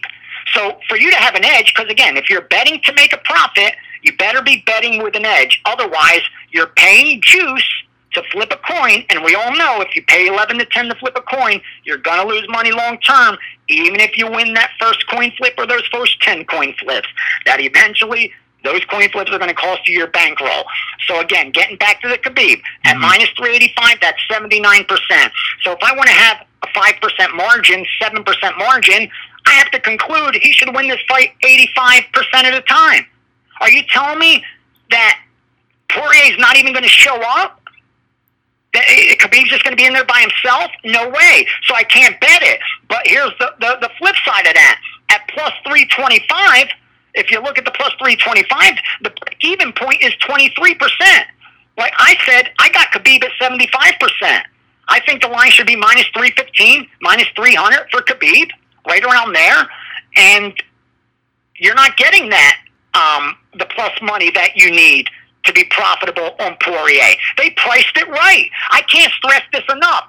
Do you know that only 6% of betting lines offer even a 10% advantage? And here's what I mean. Let's not forget, you say 10%, wow, that's a lot. No, because it's only 5% in your pocket. Because remember, the sportsbook has a built-in edge. You have to lay a vig. That's about a 4.5%, 5% hold that they have. Out of every $100, they know they're going to make 5. So you have to overcome that 5% hold. So that's your edge. You know what I mean? You need that to turn a profit at the end of the day. And so only 6 out of every 100 opening lines offer a 10% advantage. So only 6 out of every 100 are even bettable. That's what I'm telling you. Wow. This line where it is right now, it's not bettable. Both sides are bad bets. It's priced perfectly for the sports books to profit. I get it. One guy's going to win. I understand that. One ticket will cash. I get that. We know that. That's obvious. But either side is not a good bet because Khabib at minus 400, you're paying too much.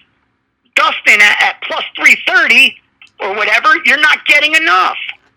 So you got to leave it alone and look for bets that you can make money, that you can find an edge. And I found that in that this one gets finished inside the distance. We already know title fights number 1. You know, 65% of them, 64% of all title fights get finished inside the distance, and we know the champ ends up winning them 65% of the time. But in those 35% of the time that the challenger wins, 7 out of 10 he does so inside the distance. So if the challenger wins, it's highly probable he's going to do so inside the distance. At least that's what history tells us. And I think we got a good price here because of the fact, if you look at historically, you know, over the last couple of fights, Khabib's had, you know, 2, if you look at his last 4 fights, 2 and 2. 2 have gone to a decision. He's had 2 finishes. If you look at his last, 8 fights, I think he's got 5 decisions and only 3 finishes. So because of recency bias, I think there's even some value there. So that's the way I bet it. Again, I'm looking to make good bets, and I thought there was some value on that. This will not go to distance. We'll find out Saturday night if I'm right, but that's the bet I made. So the over is... It's over 3.5 at minus 130 and under 3.5 at even money is what I'm seeing for this fight in particular. So you would value the under 3.5 at even money? I feel like usually it's over 4.5 for 5 rounds. Yeah. That's what I'm telling you. I don't think this one's going the distance, dude. I really don't. I really don't. Because 3.5 is 2 minutes 30 seconds into the 4th round. Yeah, I would go under. I would go under, especially at plus money, for sure, because I had to lay juice. I laid minus 135, I think, that the fight doesn't go to distance. I just thought that line, it dropped. I couldn't believe it. I thought it was moving way the wrong direction, personally. I disagreed with the market there, but we'll find out who's right. I think the prop bets just came out for MyBookie, which is a website that I've been using recently. To not go the distance... No is now minus 175. All right, I bet minus 135 and 140. We bet it twice, so yeah, not bad. I'll take it. I'll take it. That's what I'm looking to do, man. That's all I'm looking to do. And so do you have any other picks on the card in general that I didn't go over that you want to give out? Yeah, let me look down. I don't like to bet a lot of juice. And actually, even on the show that we did at the time with the information I had in my hand, I thought Fajeda offered some value at that plus. But when that line dropped, like it has of late, now it's starting to move in the other direction, but it had gone up, then it came back down. I thought there was some value on Taisimov at the favorite price, and I just want to get that out there because, again, I had on the show, again, with the information I had, I thought that price was a little bit too high. The more I went into it, the more the line moved. I disagreed. And real quickly, the bets that I have going, I have Taleb. I bet Taleb at minus 110, and I think we bet him at even money also. Well, Andrea Lee, I bet Andrea Lee minus 170, and I bet Liana Jujua. When that line came down, it was at like minus 190, came down to 130. I was like, dude, that's way too low. I know this girl's making her debut. Yeah, not all that much to like with Sarah Morris. So we bet the dog there. I mean, the favorite at minus 130, and that line's moved back up. Not the worst bet. Yeah, that's at a minus 160 right now. Yeah, that's what I have planned.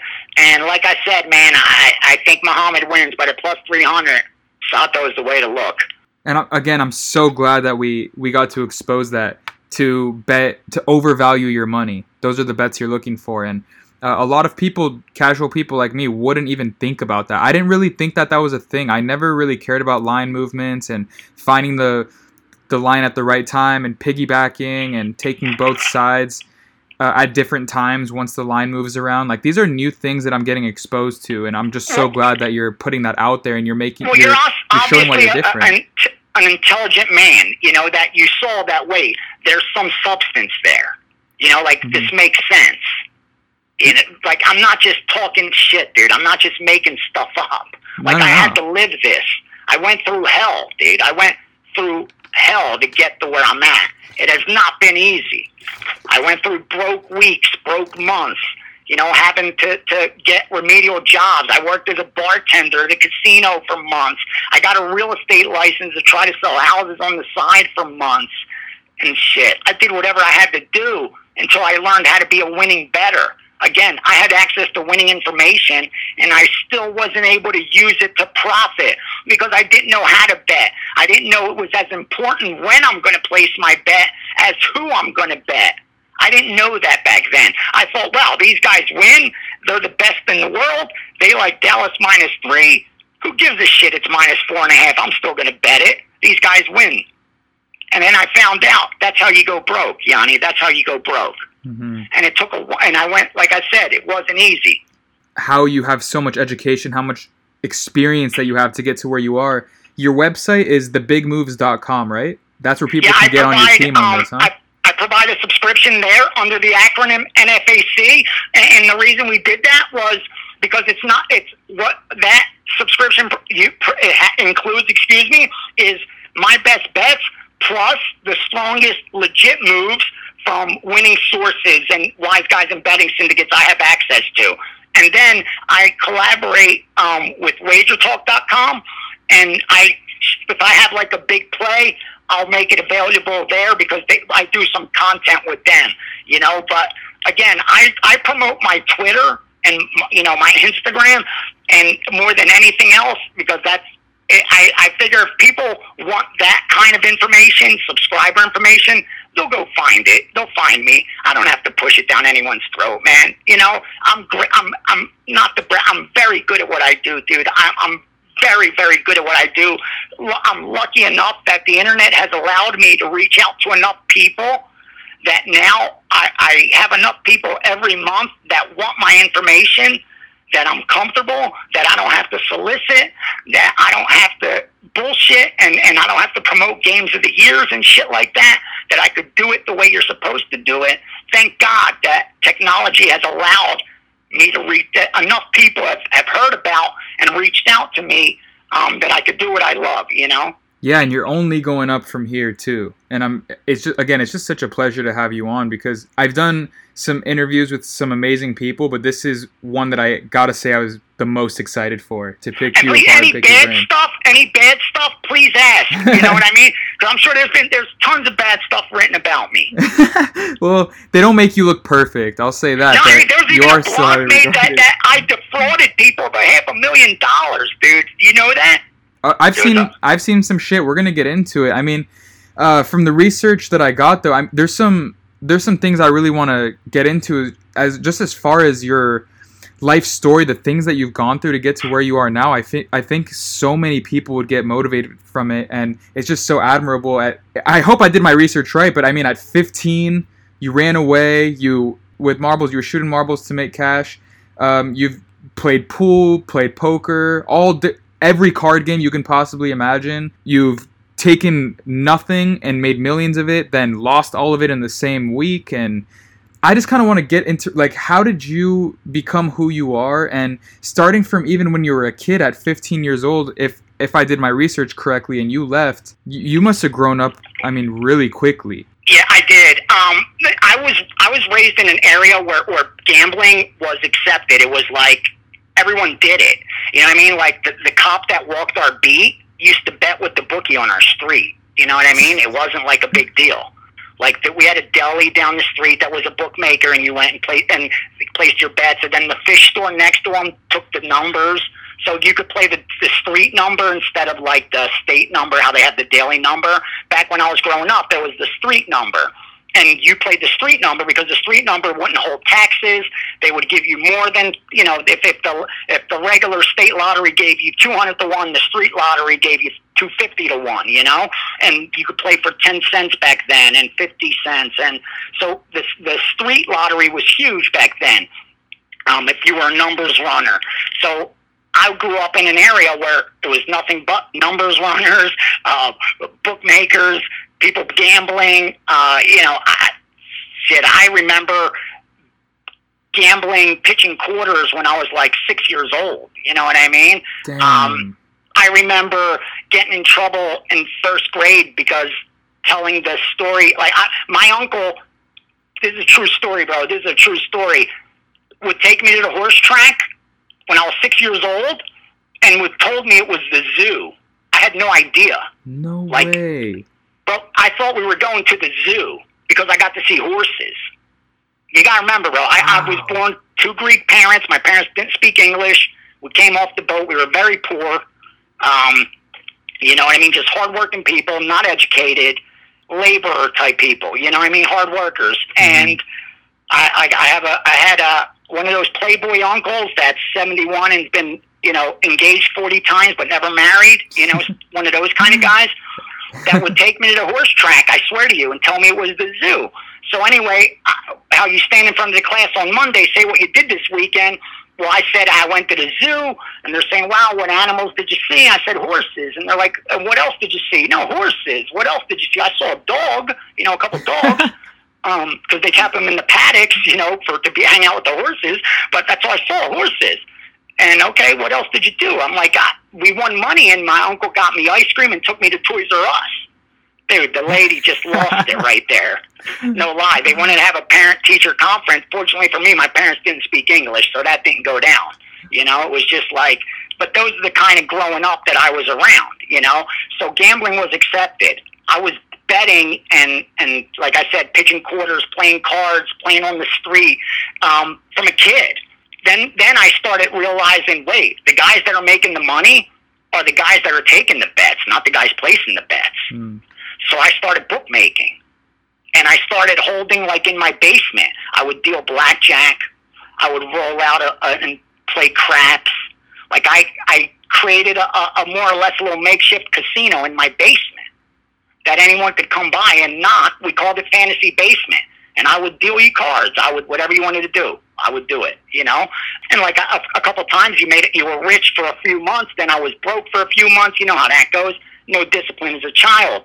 Eventually I got into the sports more, the bookmaking more seriously. You know, I got into high school and started bookmaking people older than me and stuff like that. And I actually created a decent-sized book, a big enough book where I got infiltrated by a sharp bettor. And until then, I was under the impression, like every other bookmaker on the planet, that everyone loses. Back then, bookmakers thought everyone lost. They didn't realize there were wise guys out there that actually could beat them. And that's why back then, I mean, people didn't move lines. They didn't give a shit. They'd read you the point spread from the newspaper that was printed on Monday on Saturday. They didn't care. They thought everyone just lost. I thought so too. Those are the lines I was using. I didn't have no line service. I looked at whatever the Daily News had, and that's what I read off as the point spread. So it could have moved 3 points in Vegas. I didn't know that. I didn't care. There's not no sharp guys that were going to take advantage of me. There were kids betting parlay cards and shit like that. So anyway, this one guy infiltrates me and says, hey, you know, I'm thinking he wants to bet the Eagles, and he's like, yeah, can you give me 500 a game? The biggest bettors I had back then was like 100 a game, you know? And I said, yeah, but you know, you're going to have to post up for that. I'm not going to stand for it. You got to put the money up. Let me hold a couple thousand and bet away. At least I was that smart back then, not to get burned. So anyway, that's what he does. And I'm thinking he's going to bet the Eagles, but instead, he's betting this crazy shit. He's betting these over-unders in college football teams I didn't even know, you know, didn't even care about back then. Small conferences, then in NFL, he's looking to bet a second half or a first half. And back then, I didn't even know that they even had those lines and shit. So anyway, make a long story short, he started winning. I'm paying him every week. And then I meet him one day. I said, dude, what are you doing? Where are you getting these picks? And he said, listen, I'm going to tell you the truth because we grew up together, and I liked you. I'm not going to lose to you. He said, the guys that I work with, that's what they do. They win. They bet sports. They get information from Vegas, and they win. And if you want, find bookies and bet the shit. So when I bet you for 500, turn around and bet on top of it. Don't hold on to it. I said, okay, this guy makes some sense. Let me find some bookies. And that's what I did. I found bookies. So this guy would bet me, you know, let's say Cleveland -7 for 500. I turn around and I bet Cleveland -7 for 600. 100 on it for myself. You know what I'm saying? And I have no risk. His whole bet's now with another bookie. Well, I started getting really good and acquiring a lot of bookmakers, enough to where they invited me into the office. And now all of a sudden, I'm moving games for different groups and creating these networks and stuff. Then I got involved and we opened this card house, which was a social club. Made the mistake of putting poker machines in it. Poker machines were illegal in the state of Pennsylvania. We got raided by the feds, and the only reason the feds raided us was because they were following this cop who was a dirty cop. At the time, I didn't know it. All I knew is this cop used to come play poker at my card house. Supposedly, he was a dirty cop. He was being followed. He hung out in this card house every day. So they saw these men going in and out of this card house, nice cars, late at night. They said something's going on here. They hear it's gambling. They think, oh, this is mob related, all this shit. They didn't know it's a bunch of old Greek dudes just playing poker, you know, and having video poker and stuff. And that's how it went down. So anyway, they get raided. That all blows up. I'm like, shit, I got to get out of here till this blows over. You know, fortunately, I didn't get in trouble. It's different if all that stuff's in your name. Anyway, so I lay low. What happens, I take off for a little bit. Everyone kind of takes off for a little bit, lets it die down. And then I get the opportunity to come to Vegas. And like I said, I took it. I came here with $600 and not ever been here before. Went up, down, moved steam, met a lot of people. Eventually, my job became obsolete because offshore market exploded and people didn't need runners anymore. You could just use your mouse to get down millions of dollars. You didn't need a guy like me running from the Mirage to the Bellagio to get your bets down. Because of that, I had to learn I got to bet. I got to learn to bet. And I did that, and that took almost a decade, man. And throughout that, I got involved with this side of it, you know, with the subscription and selling the information. It's kind of how it went down. I mean, it's a much longer story, would take a much longer time, and I'm always open to share it, and any questions people have, I'm an open book. I've made a lot of mistakes in my past. I did a lot of good things in my past as well. There's a lot of lies out there, some crazy shit. Like I said, like I defrauded people out of $500,000, yeah, and I used my real name, and somehow I never got charged for a crime. Are you kidding me? Can't even try to steal $50,000, let alone $500,000. But that was just competitors, because when I broke into the scene of sports betting, and pregame did the right thing. Back then, they put out a $10,000 thing. If anyone could prove any of this shit's true, come collect your prize. And it died down because I was a threat to this industry, dude. I actually was real. Even though back then I didn't know how to use the info to win, I had the info. I had real winning info. And I was able to sell it, and that was a threat to people. And I actually knew wise guys and knew betting syndicates, and I actually could show bet tickets. I actually was placing wagers. And to the industry, that was a huge biggest threat, because it was just the biggest fraud industry. Before the internet, before transparency, people would say they were 80% lifetime in betting. They would put out records like, I'm 82-18 the last 100. Are you kidding me? Today, if you did that, no, you'd be shut down in 3 months. Everyone knows that's mathematically not possible. You know what I mean? But back then, you could get away with bullshit. And I was a threat to people, and because of that, they would try to bash me and try to discredit me as much as possible.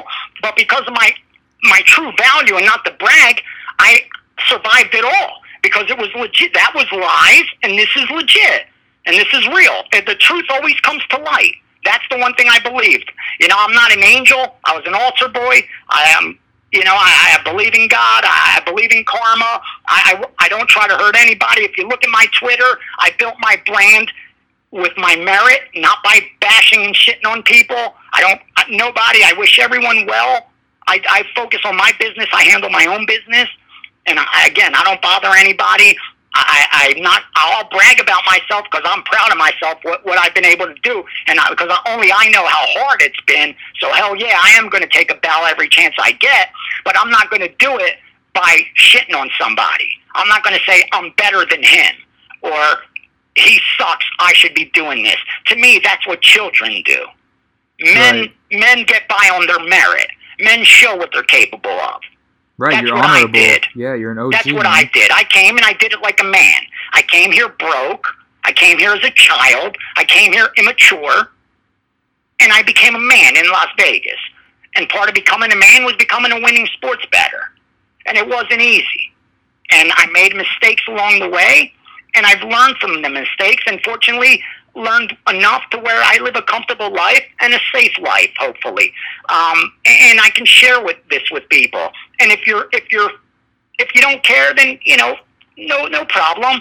But if you are trying to win at betting sports, honestly, bro, I think I can help you. And the truth is, I say this to my wife all the time. I say, I swear to God, if there was a me that I could have talked to 30 years ago, my life would have been so much easier. I said, if there was someone that could have shared this, what I know today with me, oh my God, I would have made the journey in half the time. I say now with the internet and information at people's fingertips, they could make the journey probably in a quarter of the time. Because back then, I had to do everything by pen and paper. If you look at all my stats, all my notes, it's still pen and paper. I'm old school. That's how I do things. That's all I know how to do things. You guys are into technology. You're quicker. You're younger. You're faster. Shit, you guys can do it in half, like I said, a quarter of the time I did it if you do it right. But you're going to have to do it right, man. There's no shortcuts. And what I'm telling you is it's truth. It's just fact.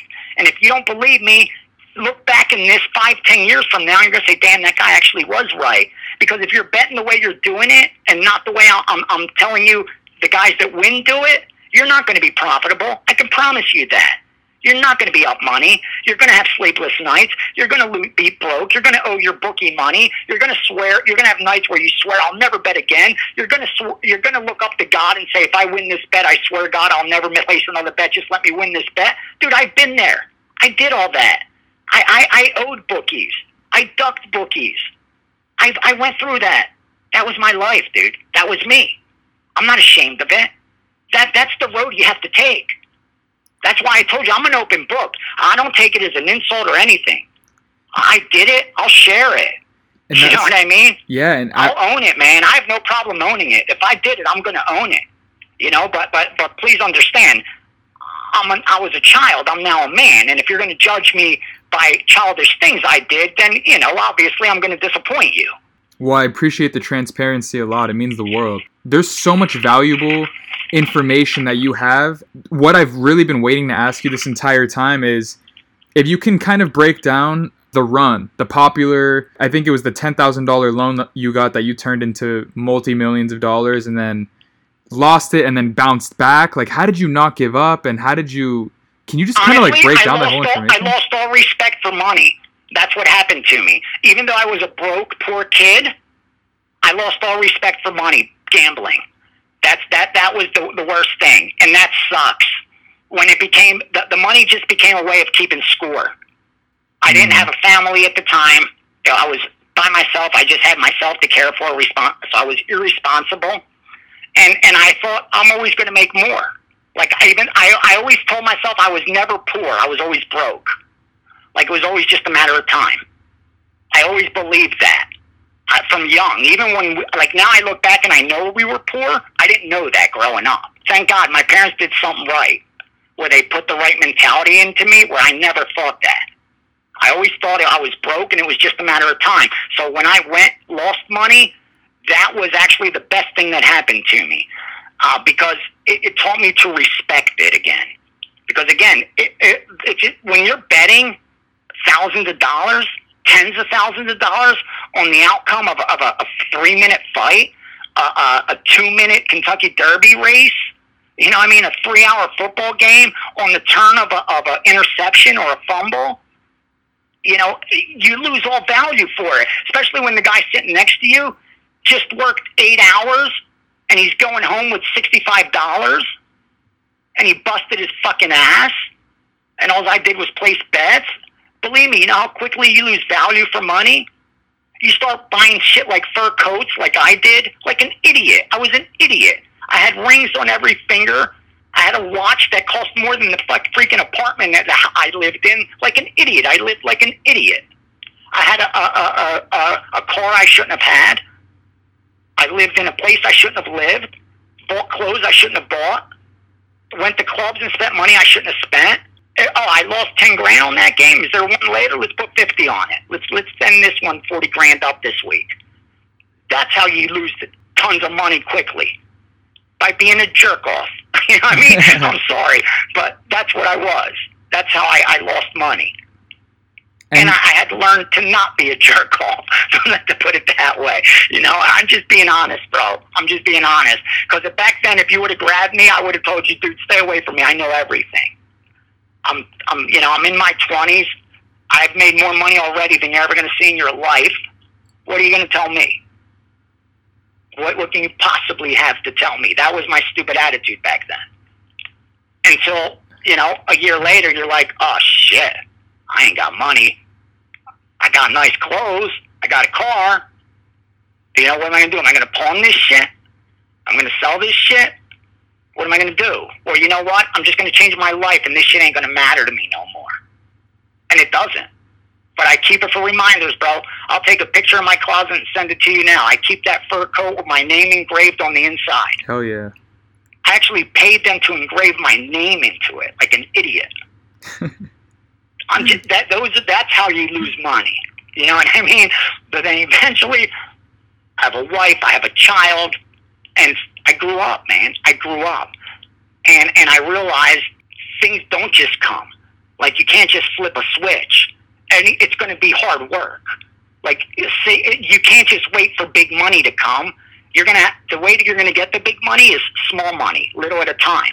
And that was never a concept to me. My concept was I'm going to be a millionaire because 1 month I'm going to make a score. That's how I'm going to be a millionaire. I'm not going to earn $1 million. What, are you kidding me? Who the hell's got time for that? At that age. I wasn't thinking I'm going to earn $1 million. I was thinking I'm going to win $1 million. You know what I mean? Yeah, and so is that what and kept you then coming it changed, back? and all of a sudden, what I said is, I earn my living. I earn my comfort. I don't win it anymore, dude. I'm not out to win anything. I'm out to earn it. You know? How does it feel, though, because you were playing super high stakes, just about everything. Poker, dice. Oh, yeah, dude. Blackjack, I've had, $10,000 hands where I doubled down and split 4 times. You know what I mean? No lie. Where there's like 60, 80,000 on the blackjack on right there. On the outcome of that dealer flipping over his card, it's going to be either I have 160 my way or I'm minus 80 on the flip of one card. You know, like real money. Real money. And that's why I tell people, I'm not bragging or nothing, but I've enjoyed that. You know what I mean? Honestly, I don't want it to sound all bad, because the truth is, I wouldn't trade it. Like, that's the honesty of it. Life's nothing but memories, and I made a ton of good ones. That I could promise you. There were some great nights when you're making money and you're making scores. You know what I mean? And people want to be around you.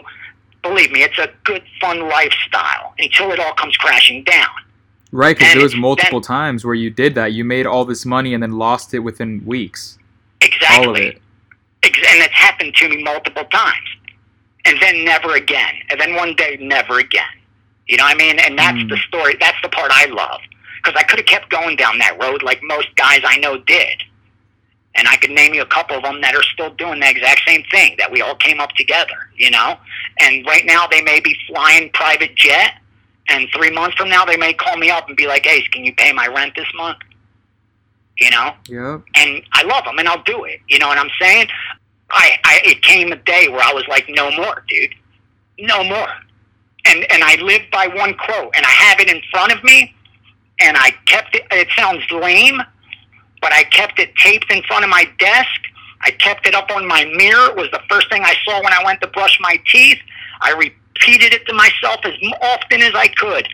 And it was this one mantra, and it was, treat it like a business, it'll pay me like a business. Treat it like entertainment, it's going to cost me like entertainment. So that's it. Do everything you do, treat it like a fucking business. And if your actions don't reflect that, then you're not. If I'm betting a minus 300 when it was minus 200 yesterday, then I'm not treating it like a business, am I? No, I'm that's treating it like entertainment. Right there, yeah. My action's not reflecting I'm treating it like a business, so you know what? My result's going to reflect that as well. Whether this bet wins or not, the ultimate result's going to reflect I'm not treating it like a business. So do I really care about cashing this one bet, or do I care what my life's going to look like over the next 5 years? When you grow up, you care a little more about the next 5 years. When you have a child and you think, how's she going to pay for her college? How's she going to be if I get hit by a car? If I die, how is my wife going to continue affording her same comfortable lifestyle? Those are the things you think of. When you're young, you think today, I'm never going to die. I'm going to live forever. And if I do die, I don't want to fucking leave a bunch of shit here. I want to take it with me. And I think that's what happened to me. I think I just grew up, man, to be honest with you. This was like a psychiatry session for me. I needed it. Thank you. Seriously. My pleasure. I feel like that's what happened. Like, I grew up. And I see so many young, passionate, smart, man, real smart, smarter than I ever was, more talented than I ever could wish to be, more articulate than my dyslexic mouth could spit. And I'm like, dude, like, why are you your worst enemy? Your one single flaw is going to stop you from all the success you can have.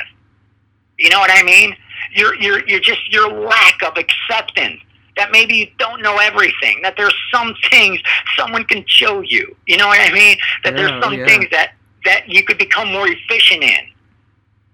Because it cracks me up, man. I see these guys and they're like, I'm up 150 units this year. And I don't bet units, bro. My bookies don't take units. My supermarket don't take units. No one takes units that I know. Everyone I know, when I want to pay, they take cash. And here's the difference. That if I lose 100 units tonight, my roof's over my head, my kid's eating, my car's still in front of my house, and tomorrow morning when I wake up, I'm going to fire 100 more units. But guess what happens when I lose 10 grand? And I got to wake up the next morning and there's only, $800 in my pocket. And it's September, so we need school books. It's the beginning of the month, so we have our bills. Now go to the sports book and let me see you make some money again. That's what I had to do. Not bet units through some website to prove to you I win betting MMA. Are you fucking kidding me? Are you kidding me? Stay in your virtual world, I'll stay in my real world.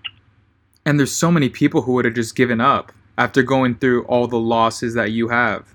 What I don't kept have that in me, dude. I don't have it in me. I don't, honestly. Not like I'm some tough guy. I'm not at all. At all, dude. I don't even think I'm mentally strong, to be honest with you. I never gave myself that credit. Like I'm some mentally strong dude. But I honestly, I knew what I wanted to do. There was nothing else I wanted to do. When my father passed away, my trajectory changed when my father passed away. My goal was to go to school, to, you know, like most kids.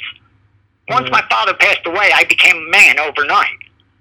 I had no choice. I had a mother that didn't speak English.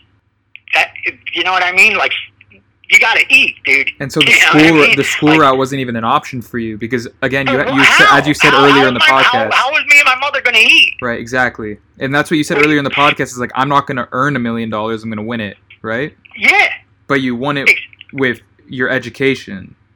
And I realized I had to earn it to win it. Yeah. Like, this money that I made betting sports, I didn't win it. I earned every damn penny of it. I didn't win shit. I won a couple parlays along the way. Those are winning, because that was luck. But the money I've made in my life now, that I'm able to do what I do, and that I know for the rest of my life, thank God, that at least I could afford this level of comfort. I'm not going to own any islands. I don't fly fucking charter everywhere. But I live comfortably. I could afford, you know, to be comfortable, dude, to do this for myself, for at least from my beginnings, from being born and raised in a row house in Philadelphia, coming from very, very meager beginnings. You know, I'm good. I'm good. I'm happy. I'm good where I'm at. And I always knew I was never going to stop. Like, that was it. Once that trajectory changed in my life, and I realized I fell in love with sports betting and everything with it, I was determined. I was determined to not make $1 million because I know you could lose $1 million. I was determined to be a winning bettor and actually have the results to back it up. Like, it's all real. It's all legit. It's not fake. The car's not rented for this video. You know what I mean? Mm-hmm. Beating MMA bought that. The fact that I could work or not work or do what I do or not do what I do, I didn't get that by accident.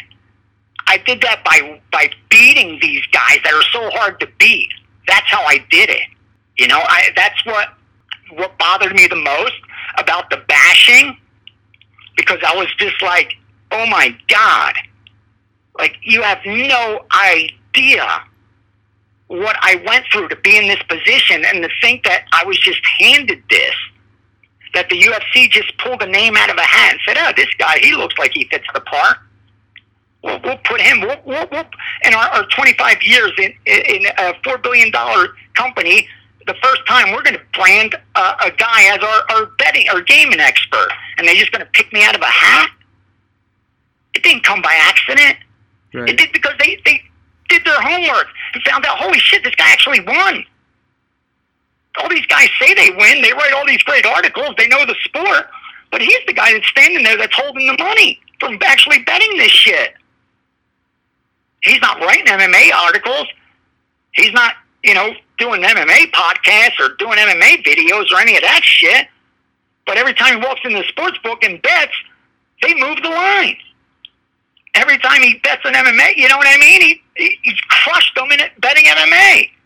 That's the truth. That part's fact.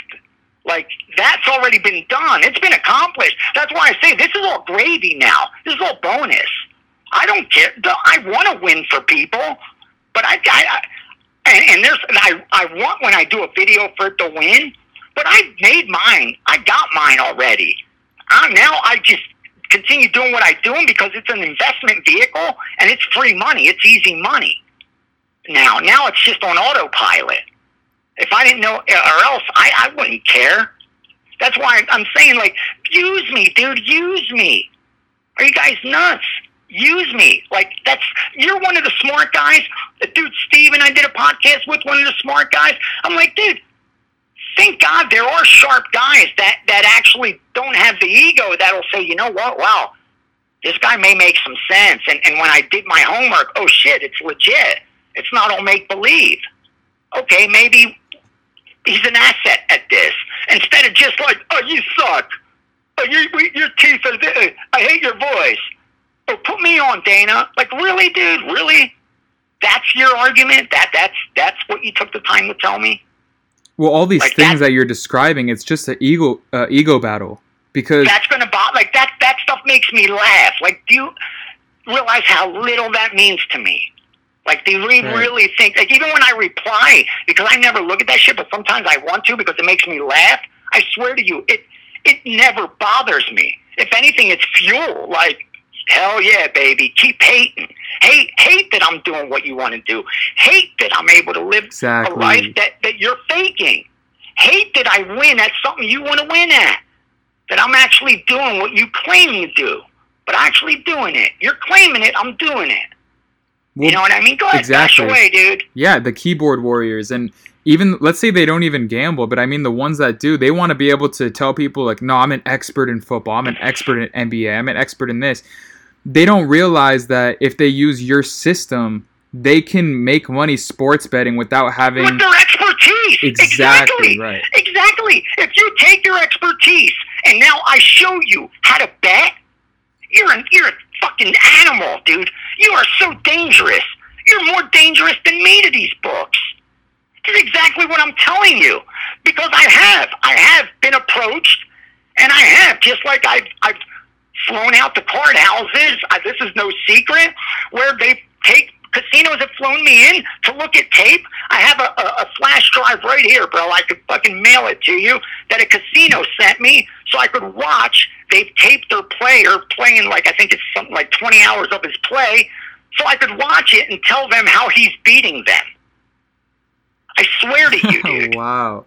I swear to you, if I'm lying, may I not wake up tomorrow. May every bet I place for the rest of my life lose. This is the sound of it. This is the flash drive I just got mailed. I haven't even put it in my computer yet, but I know it's 20 plus hours of a guy that's been beating them up, and they don't know how he's doing it. And they sent it to me. Why? Oh, I'm nothing special. No, but they know this guy actually beat the fucking strip at blackjack. He actually went around. I played in Bulgaria, dude. I played in Sofia, Bulgaria. At Novotel Europa. I played in the Bahamas. I played on the East Coast. I played on the West Coast. I took it to another level when I took it. I didn't go play advantage blackjack down the street from my house. I went global with it, dude. You know what I mean? I took my shit to another level when I took it. I'm all in. I'm not the kind that just just sprinkle the pot. I go all in. That's how I roll, where I don't get involved. And, that's how I've always been. And that's why I'm saying they'd be crazy not to. Like, if you have all this knowledge of MMA, why wouldn't you want someone that has all this knowledge of betting help you become a winning MMA bettor? It's crazy. Just like I look at all the stuff that they put out about MMA content, so I learn more about styles, more about the fighters, maybe pick up some advantages that way. And that's why I'm hoping, like, with the use of this podcast, people start seeing how you differentiate from all these other handicappers, because you're not claiming to be an expert in any sport. You're claiming to be an expert in profiting from sports betting. I'm not even claiming to predict the outcome. I'm not predicting outcomes for you, dude. Are you kidding me? Go get a psychic. That's not my job. Dude, that's not my job, dude. I don't predict outcomes. And I really hope that this podcast exposes that to people, because it's something that, unless someone's following your social media very closely like I was, they wouldn't understand what you're up to. They just think that you're a guy who makes picks on whether it's fights or golf or NFL. Yeah, and just built a name and talks shit and looks the part and, has a good shtick going. Right, but you're way more than that. And I'm really hoping that this exposes that, definitely. I really do hope so, because there's so much, like, that's the one experience I do have, bro. I don't have anything else. Like I said, and the saddest thing is that with the legalization of sports betting, there's more and more and more and more sports betting content out there. and stop and ask yourself, and I know you've heard me say it before, and I sound like a broken record, but I'm going to keep repeating this. We know it's factual. The casinos who make the money have told us, because they're publicly traded companies, so they have to show this. Every month they show what they win. Out here, I lived in Nevada now over 20 years. Once a month it's in our newspaper. What the Strip made, what the state made from blackjack, roulette, sports, everything's broken down. It has to be. That's how it rolls. They're not just some mom and pop store. So we know that only 1% of sports bettors are up long term. They say less than 1, but we round it off to 1. 1%. Do you really believe that 1% is spending their day providing content? That they're the ones that are writing all the sports betting content that we're all reading and watching and listening to? Of course they're not. You know who we're learning from? The 99% that loses betting sports. That's who you're learning from. That's who you're learning to bet sports from. I made the analogy yesterday.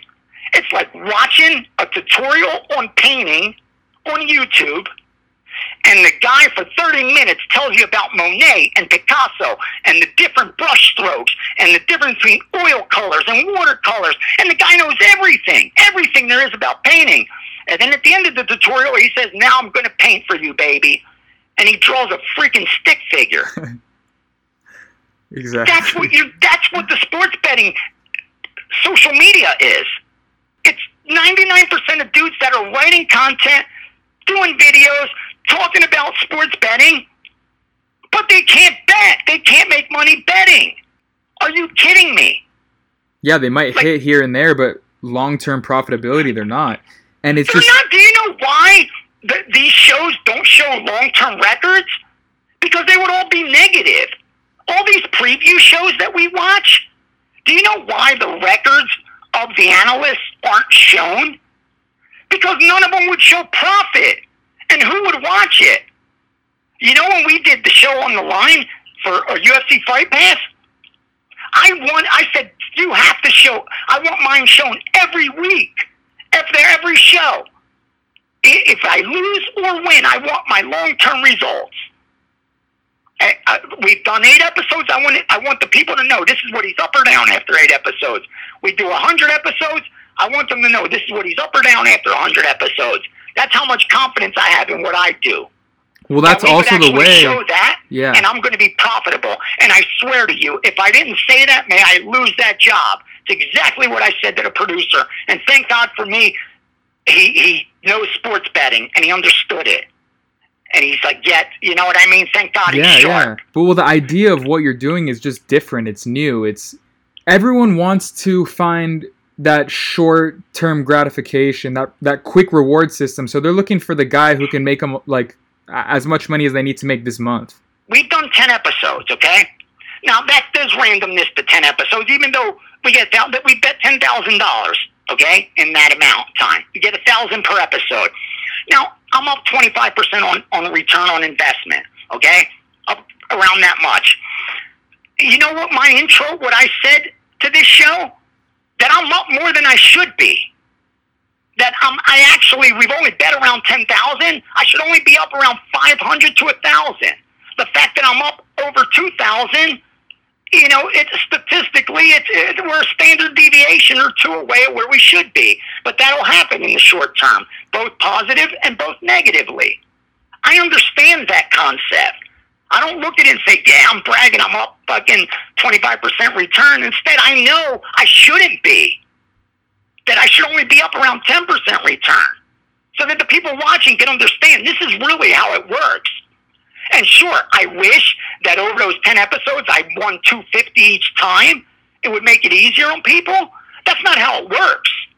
I think I haven't won money now in 4 episodes, I believe, where I've lost like $100, $200, nothing big, but where I didn't profit. I want that shown. They need to see that because that's real life. What matters to me is that I'm up 25% for the year. That's the important part. That's what anyone that's looking to make money betting sports, that's what they should be looking at. anyone the 9 out of 10, they're looking at what did he do last UFC? What did he do the last 2? Is he losing? Oh, fucking, I ain't betting his shit. He's a loser.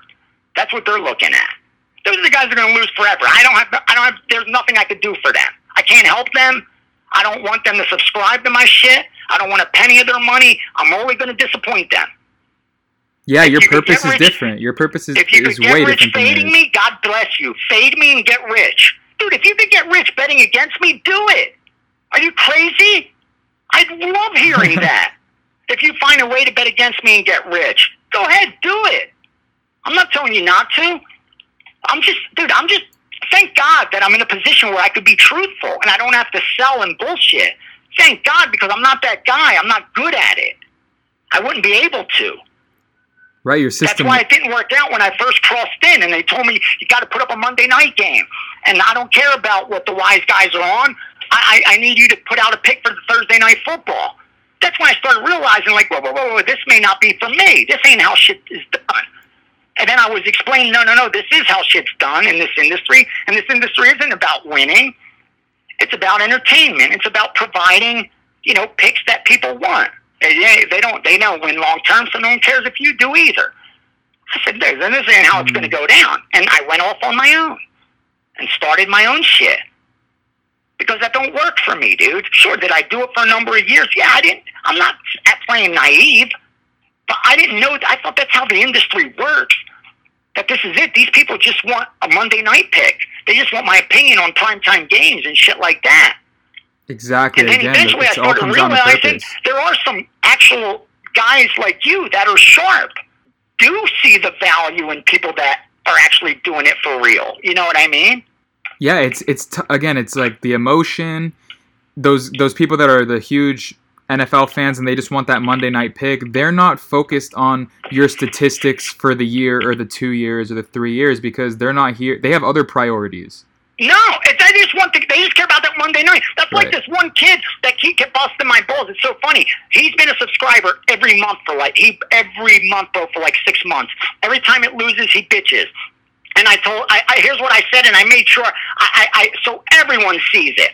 I said, dude, my job isn't to win over the sample size that you decide to follow me. That's not what I'm here to do. To win when you decide you want to bet. Are you kidding me? That's not my obligation, dude. My obligation is, my goal is to win year over year. That's it. That's the only goal I have. On January 1st, I start with this bankroll, and when December 31st rolls around, I hope it's bigger. And I made money that year. That's it. Not the week you happen to want to bet, or the month you decide to jump on board, or the Monday night you decide to bet. Are you kidding me? I can't do anything for you. If that matters to you, go where they're selling you that shit. If you want to win year after year, then this is what the road's going to look like. And if you ain't bet sizing right, you're going to go broke, even with my winning information. Even though I'm going to be up at the end of the year, you're still going to be broke. Because if you don't bet size correctly, even all the information in the world's not going to help you. Because unless I go 100%, which is not going to happen, we will have losses. And there are short-term negative fluctuations where we will have a month where we can do nothing right. And if you don't bet size correctly, you'll be broke at the end of that month. And over the next 3 months while I'm kicking ass, you don't even have money to bet. That's not my problem, dude. I didn't do that to you. You did that to you. And so with the subscription on your website, you get into that, you teach people how to control their bankroll? I tell them how I break it down, how I bet it, and I urge them to even cut that in half. Like even bet half of the bet size I'm advising at least the first year until it becomes automatic to you. Until the thought of bet sizing incorrectly is never an issue. In fact, I even tell people, pick a number and never change it.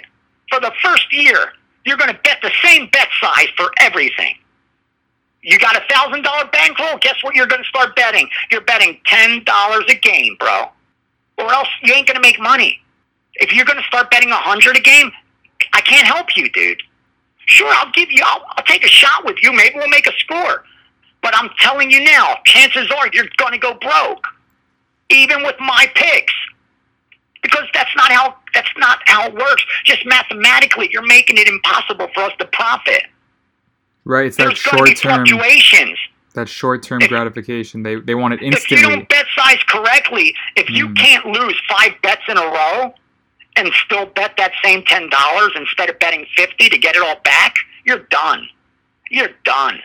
You have to be able to bet $10 a game, lose 15 games in a row, be down 150, and still go back to $10 and say, now I have to win 15 positions before I'm back to even, before I can even think about being profitable. If you don't have that mindset and dedication, you're not going to be a winning sports bettor. Nobody's picks are going to help you. All your knowledge of your sport's not going to help you. You're wasting your time, dude. You'll be more profitable spending those hours that you were going to handicap getting any kind of job. I don't care what it is. Work at a 7-Eleven. Get minimum wage. It's going to be more money. It's going to pile up over a 5-year period than you're going to make 5 years betting. That much I can promise you. In fact, over those 5 years, you're going to be down betting. But working at that 7-Eleven for those 4 hours a day, after those 5 years, you're going to have some money saved up at least. Yeah. You ain't going to do it betting with that attitude. So why are you wasting those 4 hours handicapping? You know, I just tell it like it is, bro. I'm sorry. I never apologize. I call it tough love, but I'm not going to sit there and hold their hand and baby them, because no one did it for me, and that's the only reason I made it. I think if someone babied me and told me what I wanted to hear, I would have quit. I would have gave up. But they didn't. They let me know this is a rough, hard world, dude. No one gives a shit. You know what I mean? It's a difficult world, and no one cares. You're the only one that's going to take care of yourself. And you're the only one that's going to provide the life you want. So decide what life you want to provide and make sure every decision you make reflects it. Or otherwise, you will not live that life. It's an impossibility. It is. It's like you can't think about, did you make money betting last year? Did you make money betting the year before? Are you up lifetime? If those answers are no, why are you doing the same thing? What do you think? It's your picks, if that's what's wrong? You need to change your picks? You need to change everything. The picks are the least of your worries. Get the rest down, then worry about what you're going to pick. That's the easy part. I could make money betting sports without even knowing the teams. Just give me some data and let me look at some numbers in the market, and I could earn. Shit, if someone has a bankroll, I could teach them to make $100,000 a year just scalping games. They don't even have to bet a side. They could just come out and scalp and try to middle shit. If they have a decent bankroll, that part's easy. The key is being able to outlast it and having the discipline and the knowledge of how to make a profit overall long term and keep doing it and to overcome the tough times and the negative swings that are coming, because that's a guarantee. I don't care how hot you are, how good you're doing. The rain's coming, bro. You know, don't put that winter clothes away just yet. It's coming. It's inevitable. I don't mean the rain on anyone's parade, but it's just a mathematical certainty. Even the most profitable, they just like losing bettors. That's why we bet. That's why guys that are listening to this that probably hate me right now, that's why they still bet. Because they've gone 9-1 over a week. They've had a winning month. They've had fat pockets. That's why they still bet. Because they've had winning streaks. Because even losing bettors win, baby. Even losing bettors win. Until and that's what you have to realize is a winning bettor. If even losing bettors go on hot streaks, then no going in, winning bettors go on losing streaks. You know what I mean? Yeah. That's just yin and yang, bro. You can't avoid that. That's just life. Well, I love it. I mean, we've covered so many great topics, and I think both of our followers are going to really enjoy everything that we had to discuss, but primarily really exposing your system and your secrets that shouldn't be kept so secret. People always have this misconception on betting and how everyone loses betting eventually, or they just see the people who front and say that they're up when they're really not, or they owe people money but they're buying the nice things and flaunting those things. You have a real system that works. Your resume speaks for itself. I'm so glad that people are going to get a chance to hear this side of you, because I mean, I've been following you for a while, but I didn't even know a lot of what you've been telling me until we got a chance to like sit down here and talk. So this is going to be, I think, one of my best episodes, and I'm really, really excited. I'm going to push this one because this is important stuff. Thank you so much. Honestly, I really appreciate that you opened your platform to me. That to me means a lot. Oh, the pleasure is mine. That's your audience. You built it. They're your supporters, your followers, and the fact you're willing to expose them to me, like, thank you, dude, and open the door. I can't thank you enough. Like, that alone, I'm extremely grateful. And the fact you were very fair as a host, I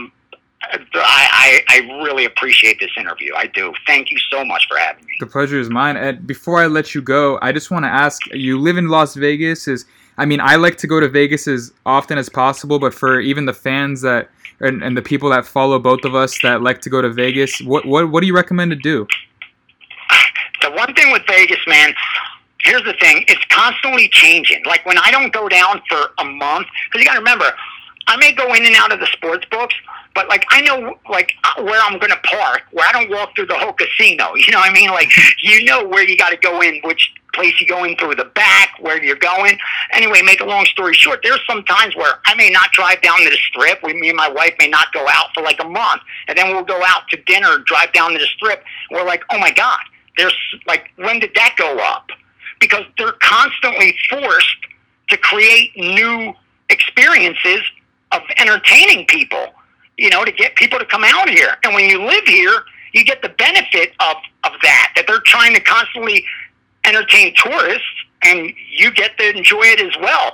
So, I mean, to say you got to do this, you got to do that, there's really not. Instead, it's like what you're coming out here for. Everyone comes with different agendas. Some guys come to party. And I always say, you know, there's day clubs and nightclubs. You're not going to find any better. There's foodies that come out here, and for them, we have the best restaurants and celebrity chefs and little hidden gems that aren't even expensive because it's Vegas. And, you know, a lot of the best of everything has come out here because they're constantly replenishing them with customers. You know, so that's what's good about living here, that every concert wants to do Vegas. Every celebrity chef wants to open a restaurant in Vegas. Wants to do Vegas. So when you live here, you get to really enjoy that. You know, probably I did more when I was younger than I do now. But, I mean, it really is that. It's what you're looking for. We have it all, man. Whether you're here to gamble, whether you're here to, you know, vices or whatever turns you on, it's here, guys. It's here. Awesome. Well, again, I'm going to be in Vegas in December for UFC 245. So I'll see you then, bro. I'll see you then. Yeah, it would be awesome. I'm really looking forward to it. And again, for everyone listening, I've had Yanni the Greek on, one of the most highly regarded Vegas most winningest gamblers of all time. He's been featured on ESPN, Fox, UFC on the Line, New York Times, UFC on ESPN, CNBC, The Herd, FS1. Dana White posts this guy every week. You guys got to get on board. I hope you guys enjoyed this podcast.